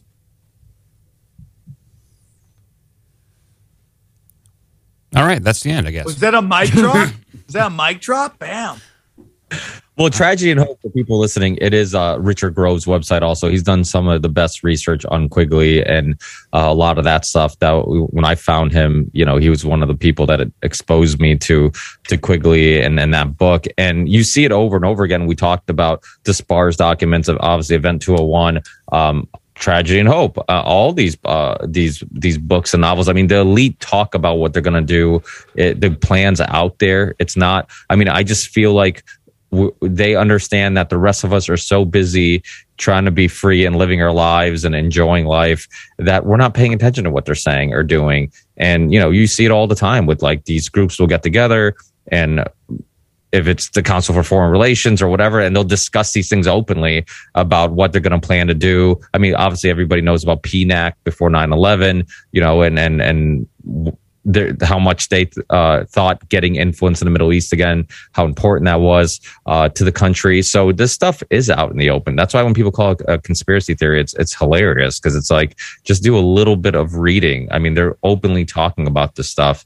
But yeah, shout out to Richard Grove and his amazing work he's done on Tragedy and Hope. A few years back, I had John Kiriakou on my show, who was the CIA whistleblower who disclosed the torture program and then did like 30 some months in federal prison for He it. had to sit with the Aryans at lunch to protect himself from getting killed. Yeah. And I asked him, why does the playbook never change?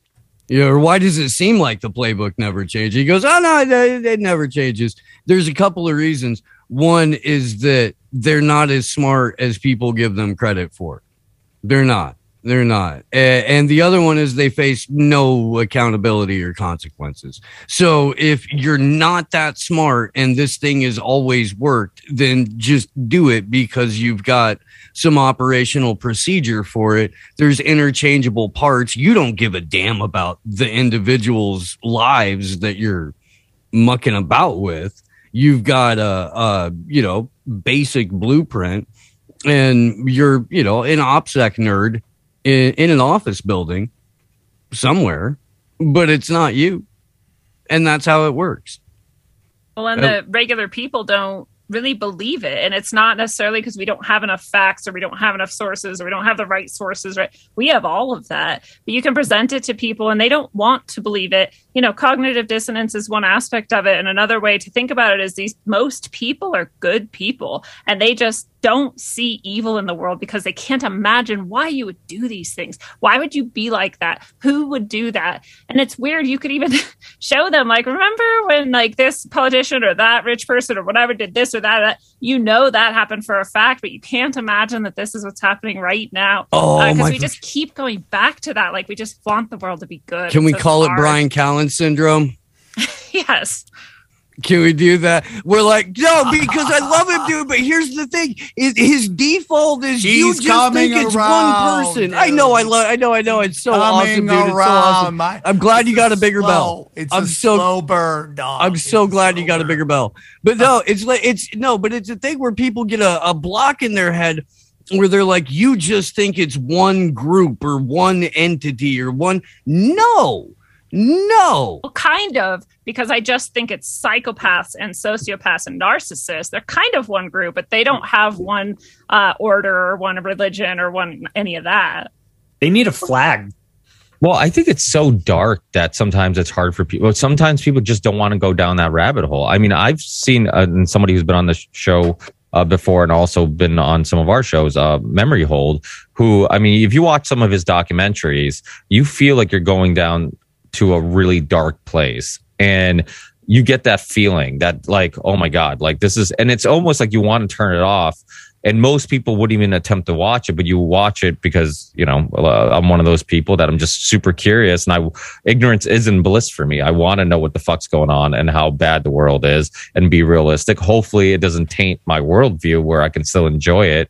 And that's always, the concern. But I think a lot of people look at the Epstein thing. I mean, it's many of us, I had Nick Bryan on my show years ago. I know some of you guys have talked to him too. I mean, those conversations, when you have a guest on, you do or even, Craig Soyman Sawyer, who's been on this show and been on our shows, like he's, the shirt. And to do an hour or an hour and a half or 2 hours on this specific topic of child trafficking or pedophilia, I mean, it's not easy. I mean, you leave the conversation feeling like a piece of you died. It's not a good feeling. And so it's much easier to be like, you know what, let's just not talk about this. Let me not even acknowledge that this exists. And I do think that this idea that people could intentionally harm people or do things that they know will lead to people intentionally being harmed, it's hard for people to grasp.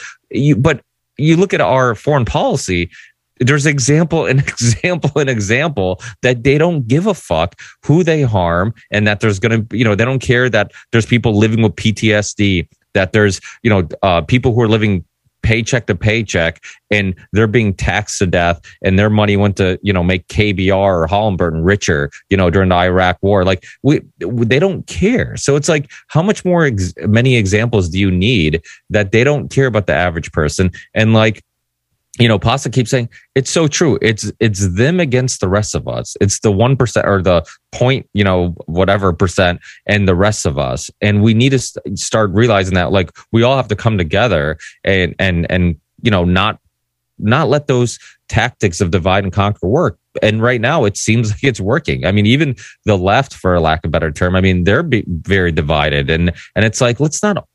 None of us should be divided. We should have conversations like this. I mean, that's why I bring in, people from, we all bring in people from different backgrounds. I mean, look, Roger Stone's been on the show. So has Greg Palast. So it's like, you want to talk about complete extremes. I love that, dude. Yeah. Oh, by the way, Ricky, you're looking swole, bro. Have you been putting up numbers, dude? You've been hitting the gym, dog? Because you're looking fucking shredded, dude. No, I started doing push-ups before shows. That's all. You look good, dude. I just want to say one thing. It's like, it's like conspiracies and the world and the new what's going on in the world is like life, right? It's like, how many people pick the first exit off the highway of life and they get into this job that they're never ever happy with because it was just comfortable to take?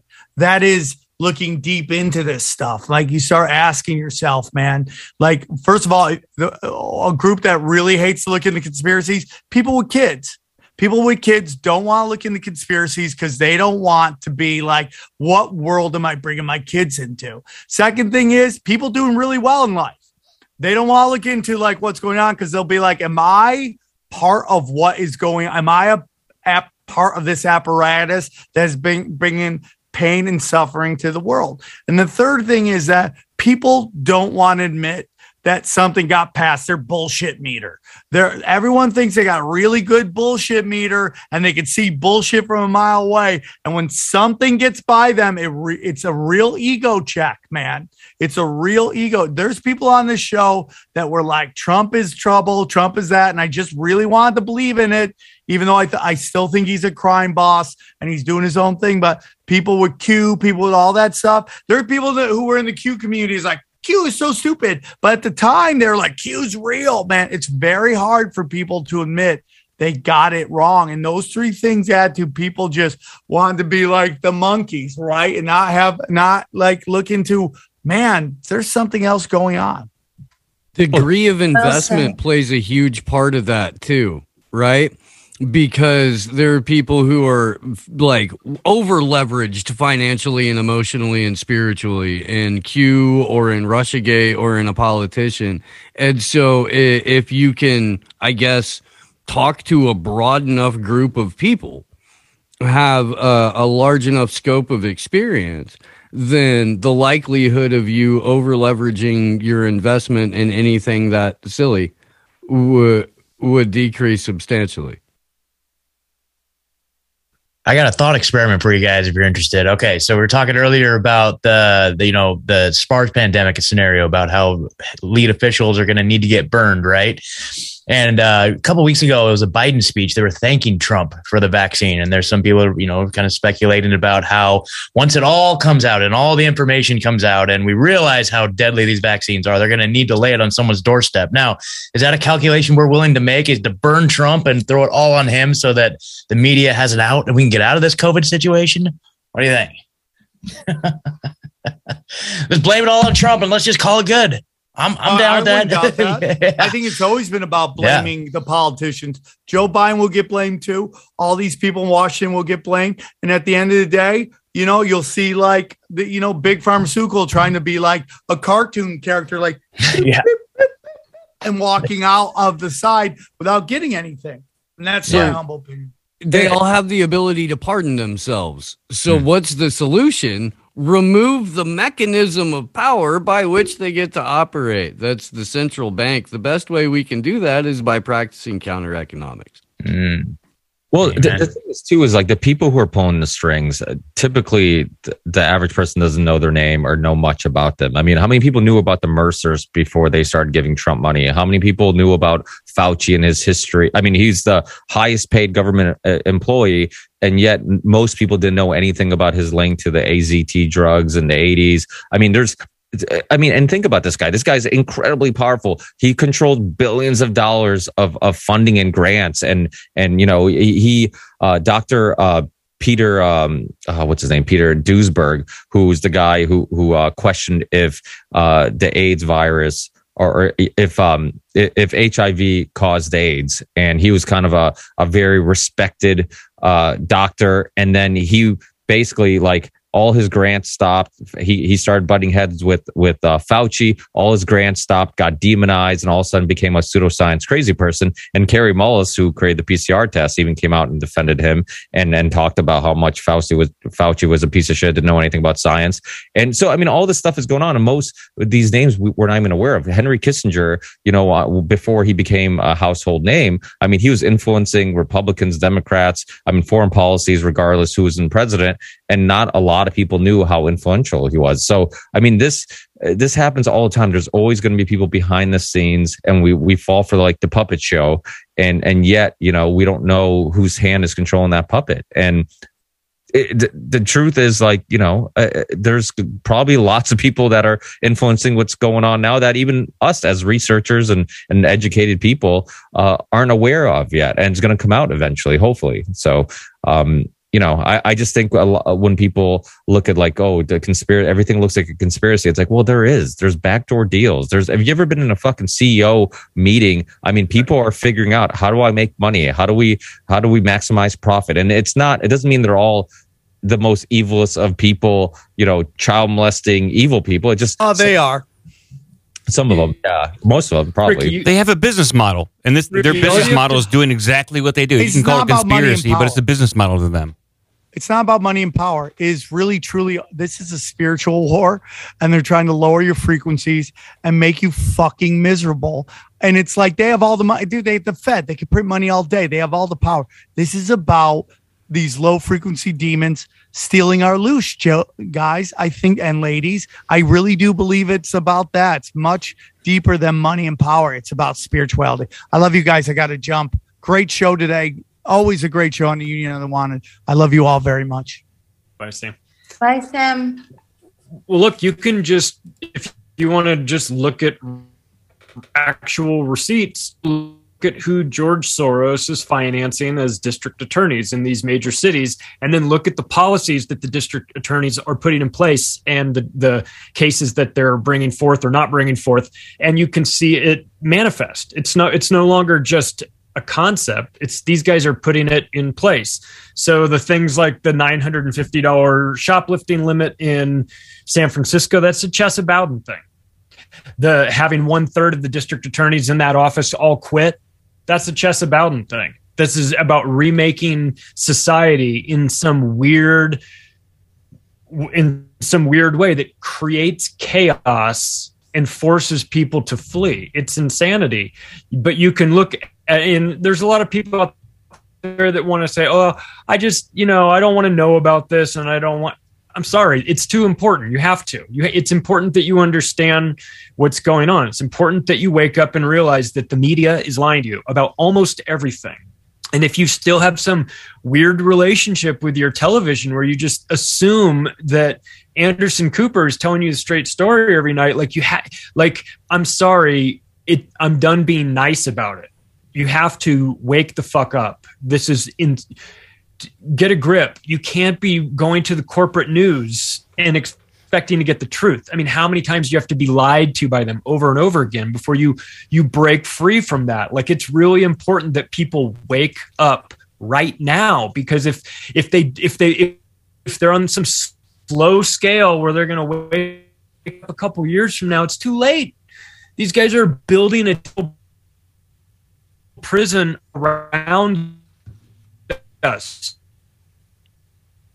Well, and this goes back to what Steve was saying. And people want to argue, but I just don't know. Is it only my connection? No, I was going to ask. I think Charlie's breaking up a little bit. I thought he was. Charlie froze. Okay. I like the Fed's got Charlie. Charlie did freeze. I'm going to see if I can get him up on screen because that's good. Oh, no, he dropped. Damn it. Well, I like what Charlie's saying, and he's right. You know, these people are funding all of these different politicians all over the place in every country and every state and every city. And, and this is why what Steve was saying is so apt, that you have to find the head of the dragon and cut it off, or, maybe the 10 heads of the dragon and cut them all off. But that's the only way to really stop this, because you can take out each of those people, or you can win elections here and there and have that for a while. But those, huge, rich bankers and financiers are still going to be there plotting their next move and how they're going to take back that control. And that's why we also need to learn history, because this shit has been, I forget who said it. Like, if history doesn't repeat, it at least rhymes. Like, it's usually see parallels between, look at the swine flu epidemic in the 70s. That's kind of been exposed, and it's kind of been, the thing is, this stuff does repeat itself over and over again. It's unfortunate that there's going to be many casualties and many people who get caught up in stuff, and then bullshit laws on domestic terrorists and all this stuff that gets pushed. And then after we look back at it, we're like, yeah, like we were lied to. But sometimes it's a little too late. They still get some of what they want.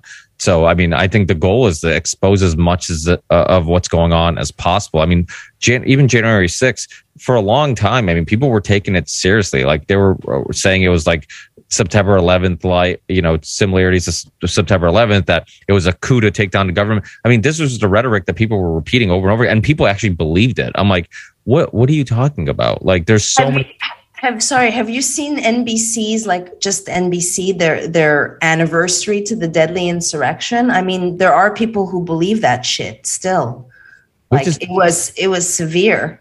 Well, they just repeat it's same thing with like, oh, the election wasn't stolen. It's like, okay, do you know anything about history? It's like every election is stolen. We're just, you can argue how stolen it was. Like, throughout history, every election has had fuckery. Like, so this is the one that didn't have fuckery, is what you're saying? Because, so some people are just, and this is the thing is, it's discouraging, because there are some people that you just can't get through to. Our buddy Adam from Deborah Gets Red Pilled, his show has kind of been an example of how hard it is to get through to some people. He has his mother-in-law that he's had many of us on the show, if not most of us on the show, to try to red pill his mother-in-law, and it's like, every once in a while, it seems like he gets nowhere, and that she's right back to where she started. And there are people like that it's like they've been so brainwashed that you just cannot get them to just, or it is one of those things you resist it because to see what the world from this, from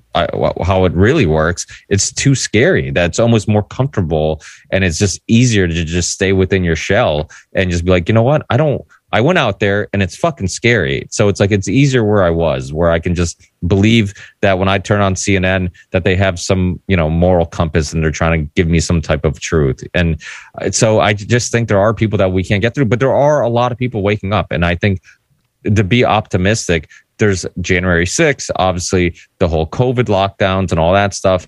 A lot of the stuff that was conspiracy theory, child trafficking, these were things that were kind of laughed at and people didn't really entertain it in a serious manner. And now people are openly talking about it, or at least considering it. And so I think it is baby steps. I think when a change happens and you're in the middle of it, you don't really, it's almost like when it's your kid growing, you don't pick up on the fact that he grew a couple inches. It's always somebody like, hey, he's taller now. It's like, oh, I see him every day, so I didn't notice it. It's like change is happening. And because we're in it, I think we're not seeing it. But when you really kind of look back at it, you're like, holy shit, like I'm having a conversation about, suppress ivermectin, hydroxychloroquine, and all these other things with somebody who 2 years ago was calling me a fucking crazy person, So it's like, I think there is change, and maybe I'm just trying to be optimistic, but I do have a sense of maybe we are winning this spiritual battle.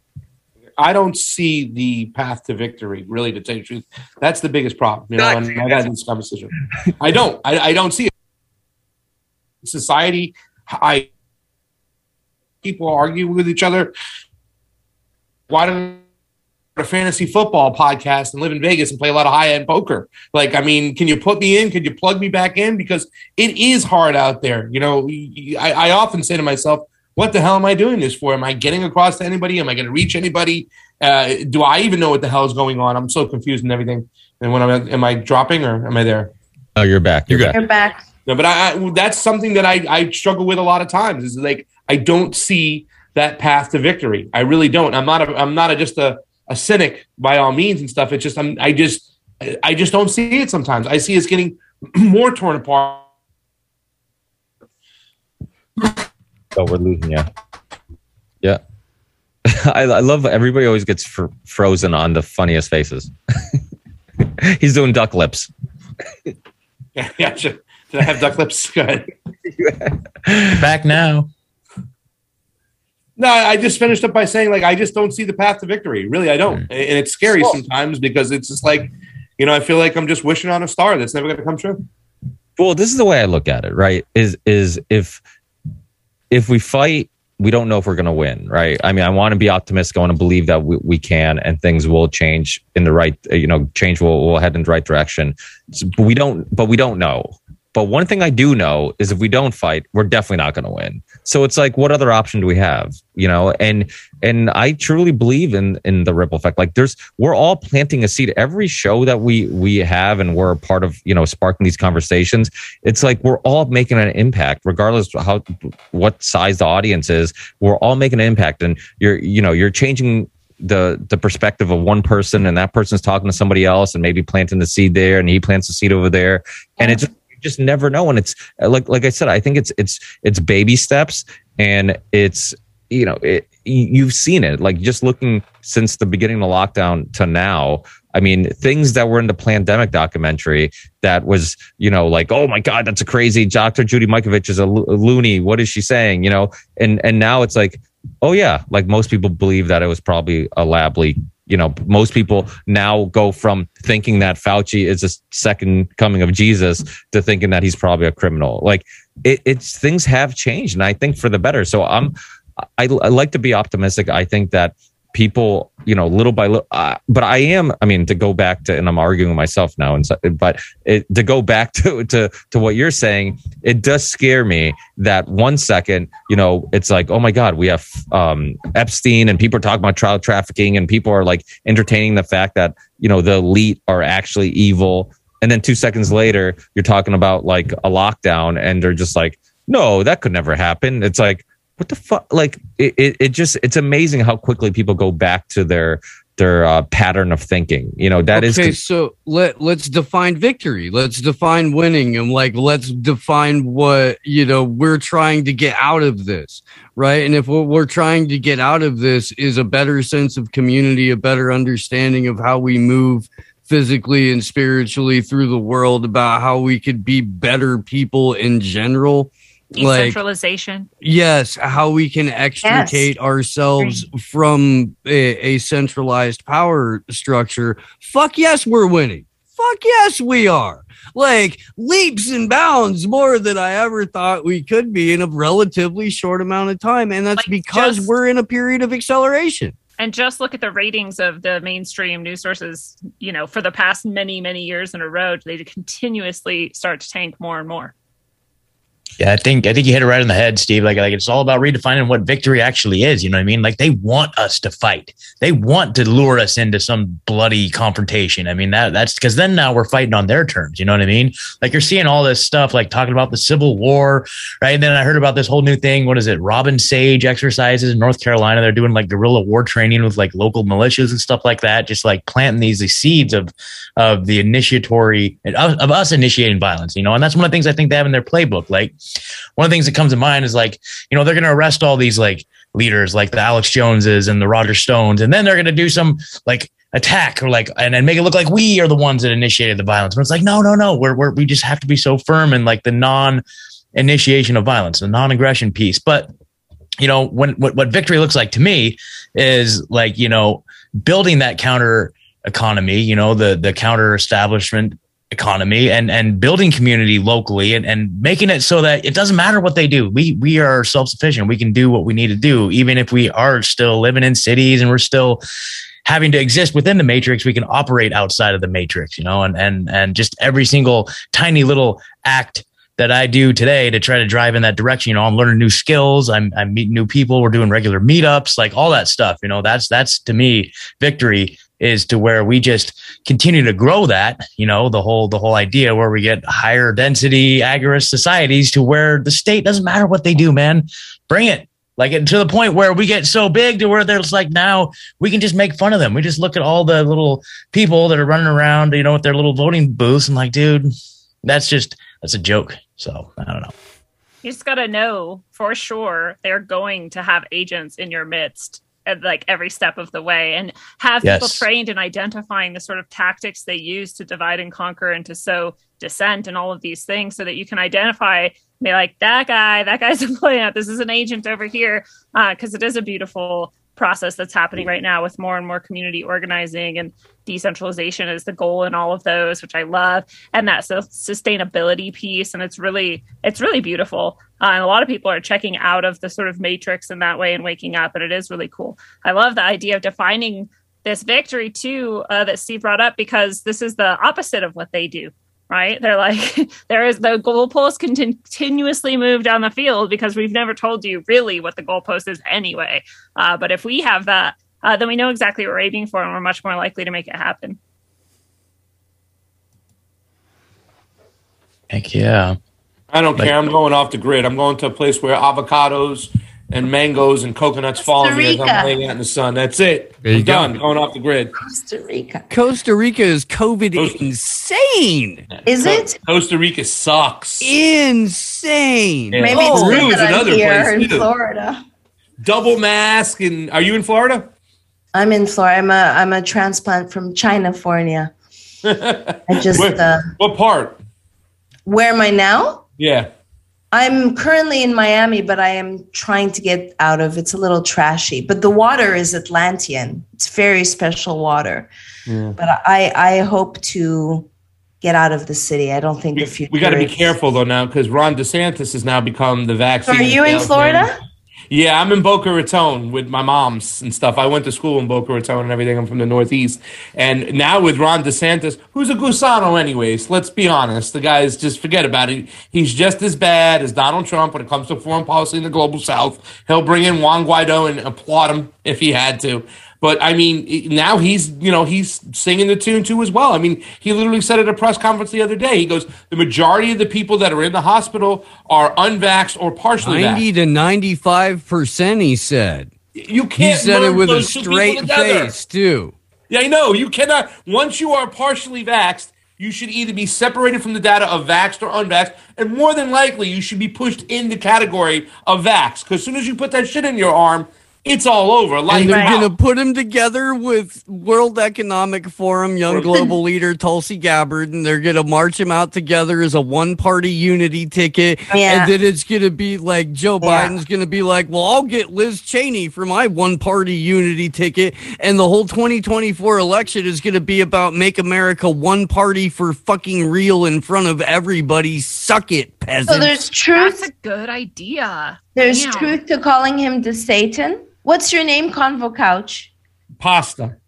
Oh, you're Pasta. Okay, nice to meet you. So they call him the Satan, and I was shown a vision 2 weeks ago. I saw cows being corralled, and then I learned, there's 2,000 people a week coming into Florida.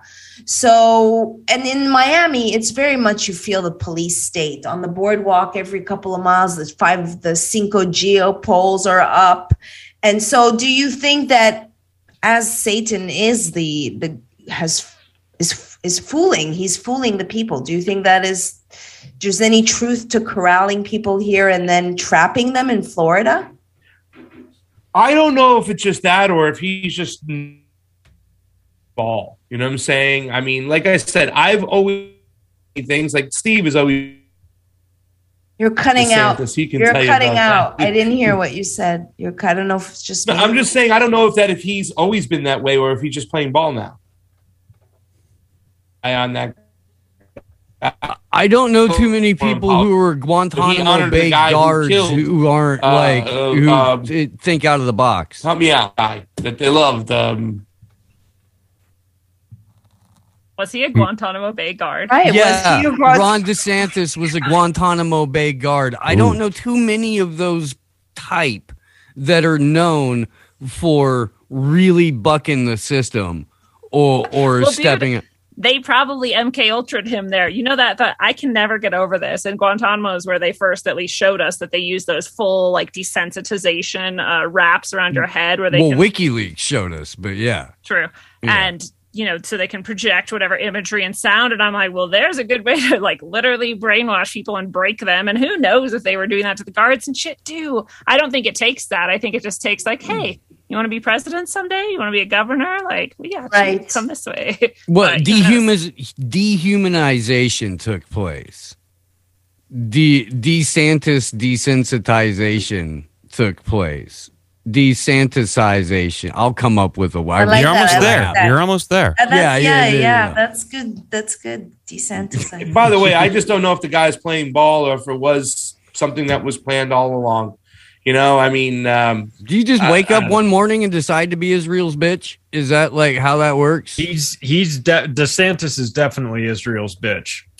Yeah. No, I mean, he is. And like I said, he is a straight up Gusano. Like, he was harping about Nicaragua, which, by the way, we're talking about the hell with Costa Rica. Get on over to Nicaragua. That's the spot where I want to hang out and have coconuts fall on my head. I need somebody to answer if private citizens can have guns, and I need to figure out if you can buy cops to look the other way with your couple of cannabis plants, because otherwise, we got problems. Dude, I know the weed sucks there. It's terrible.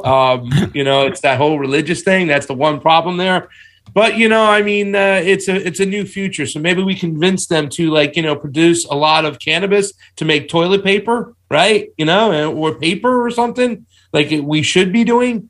Maybe we could swing it that way. And I think there is a certain license you can apply for and have a gun. I believe there is. But it's got to be applied for in special situations. Do you think ultimately that Florida would be a trap?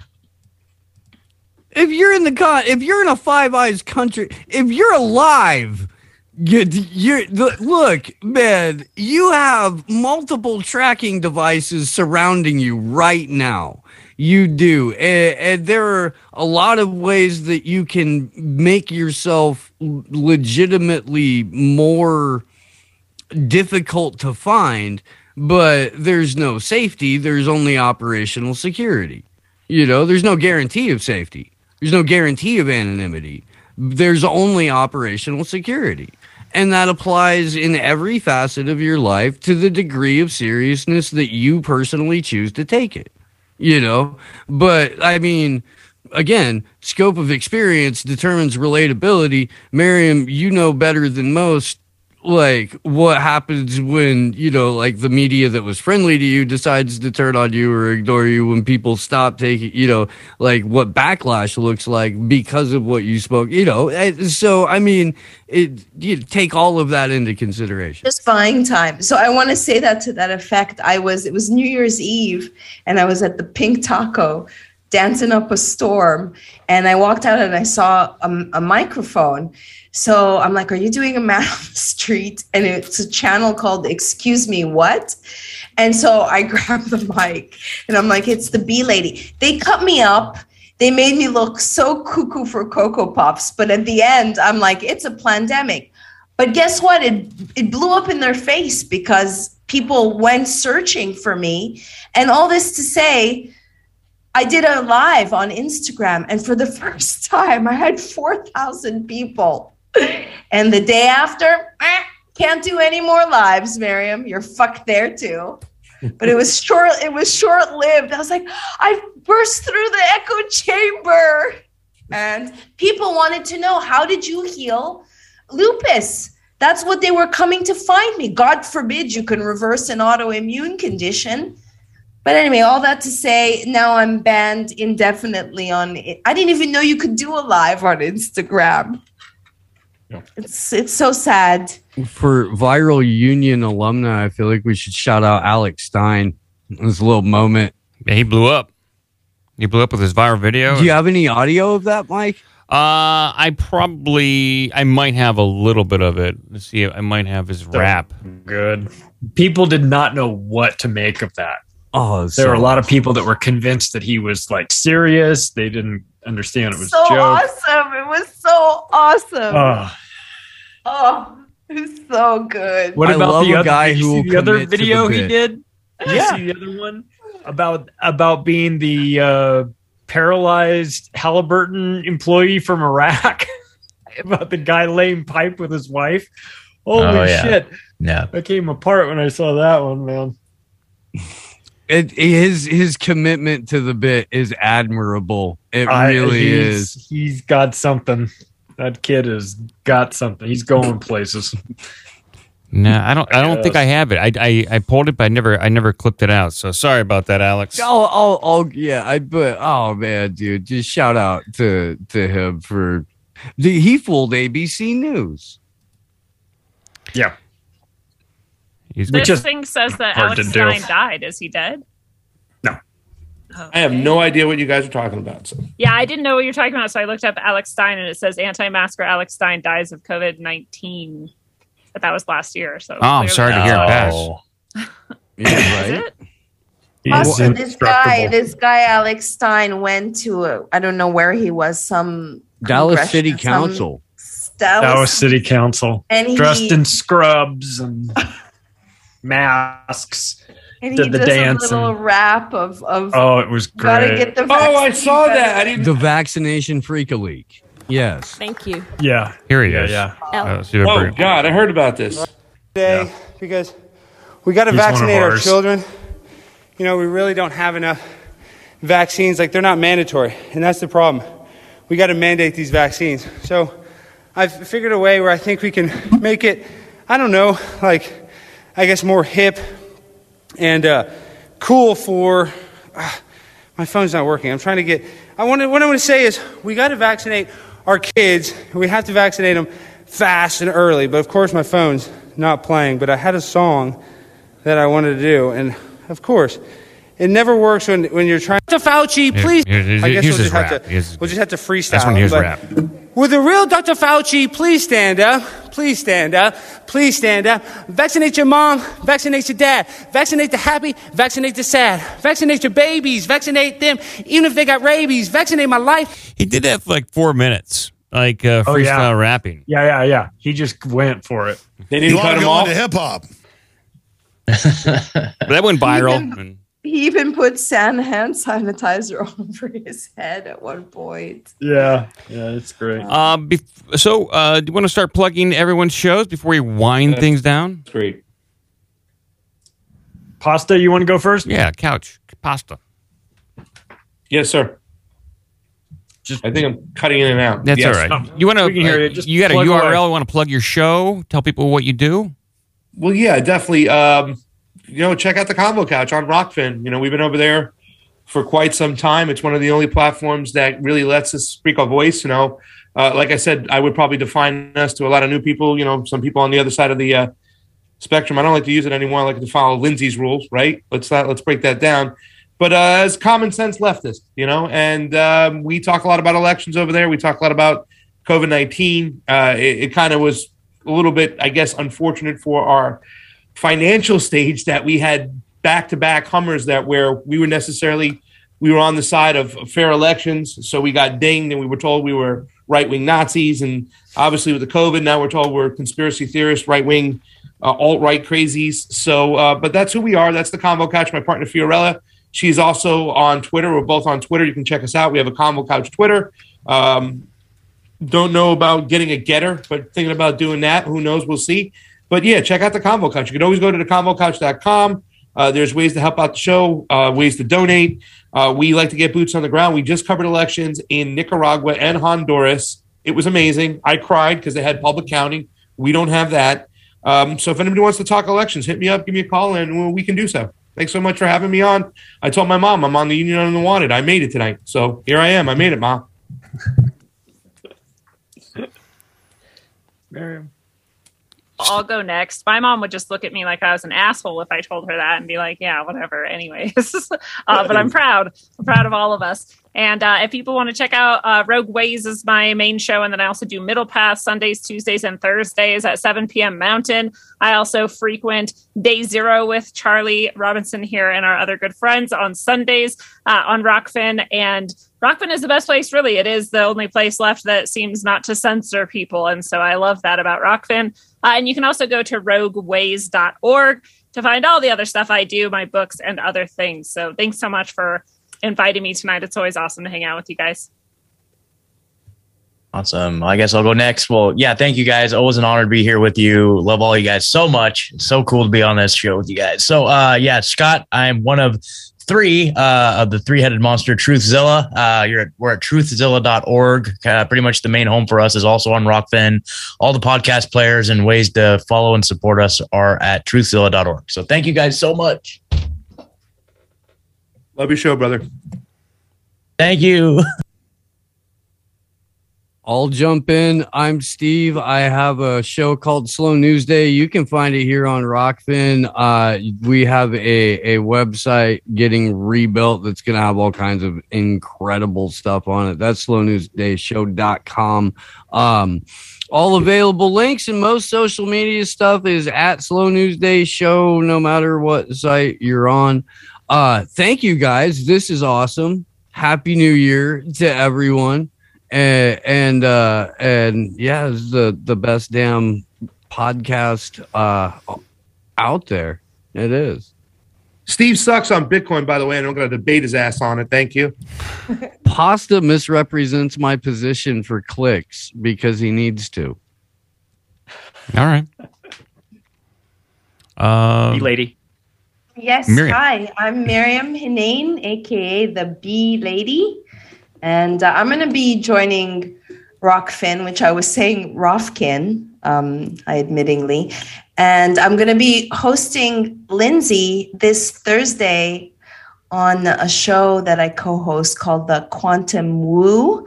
I'm currently still working on my book on George Floyd and accompanying documentary. And I'm about to release, probably on Vaxter and an ebook, a 6-part series on how the mRNA jabs from hell work, breaking it down and following up with a aggregation of protocols on how to heal. I'm a functional medicine consultant, a journalist best known for directing the film Vanishing of the Bees.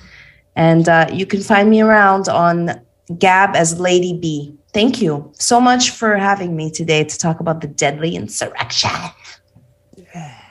Most dangerous day in democracy's history or something like that. Macroaggressions available on Rockfin, also on band.video and Iconic. And you can get my website is theoctopusofglobalcontrol.com. Information about my books. Midnight Mike. Yes, OBDM. Check out our Big Dumb Mouth. Go to obdmpod.com. We stream live Wednesdays at 7 p.m. Eastern Standard Time, Saturdays at noon. And I've been talking about Hollow Earth and Arby's lately, so check out the show. It's somewhat fantastic. Fun. Somewhat fun. So see everyone in a couple weeks. Thank you, guys. Peace. Bye.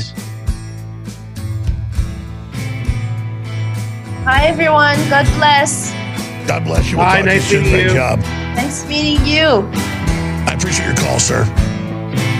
God bless you. We'll talk to you soon. Great job. Man, what is going on with our phone system? We have a phone system failure. Okay, there's definitely something wrong with our phone system.